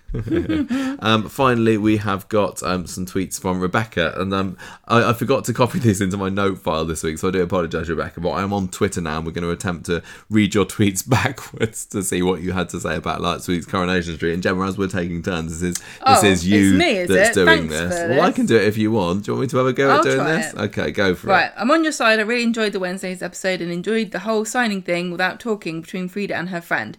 They could possibly have created drama without Frida kidnapping Aled, but you'd know she wasn't going to hurt Aled in the end. Chesney did my head in, and I blame him and Bernie for causing the problem in the first place. Even though I can understand Frida's reasons for not wanting Aled to have the implants, with the technology we have now, it can only improve Aled's life. I also like Lisa as well. She gave off a good energy. I liked the funeral. I was worried it was going to be too silly, but I think they struck the right balance. I enjoyed the many callbacks within the episode and loved Roy reading the letter from Norris, even though Ken thought it should be him. I knew the Paperboy wouldn't have anything in it, and it made me sad. The Paperboy is now destroyed. I also like the Mary and George scene too. The Zidane stuff seemed to end abruptly, and I'm also glad Yasmin has got some of her mojo back. I'm hopeful for Alia and Ryan to get back together as well, and even though Zidane provoking Ryan was annoying, Zidane was always sticking his nose in Alia's business last time I was on the show, so it wasn't out of character. I don't think anything will happen between Daniel and Summer. She might develop a crush on him, but that's as far as it will go. I think Max will think something is happening, and David will report Daniel, with also him nearly attacking Max. I still don't mind new Max, as Callum was a little git too, so Max would just be as bad. Carly wasn't innocent either. I also like seeing David and Shona together in scenes too, and I think they have softened Daisy a bit as well. I really hope it's finally revealed to Kelly that Gary killed Rick, as even though Gary will get punished for what happened to Rick, the story will finally be put to an end. I also thought, like you, Michael, that Mia might have a crush on Kelly, but it's interesting to find out her mother was a victim of Rick. Character of the week was, like you two, was Frida, and I give it 4 ex-characters shout by Audrey out of 5. Lovely. You read that very well in the end, considering we were reading it backwards. Thank you, Rebecca. Thank you to everyone who's got in touch with this week. Always lovely to hear from you. And I think that's about it, because I'm a little bit tired. It is Gemma's birthday. I also maybe want to play on my new Switch game for a little bit before I go to bed, because that's quite fun. But I'm not allowed to talk about that. And that's it. So what have we got next? Can I just clarify, you're not allowed to talk about it because it's embargoed, not because I've got some kind of rule about you talking about Nintendo in my presence? I am playing an embargoed game at the moment. I'm not allowed to talk about it yet, or even say whether it's fun or not.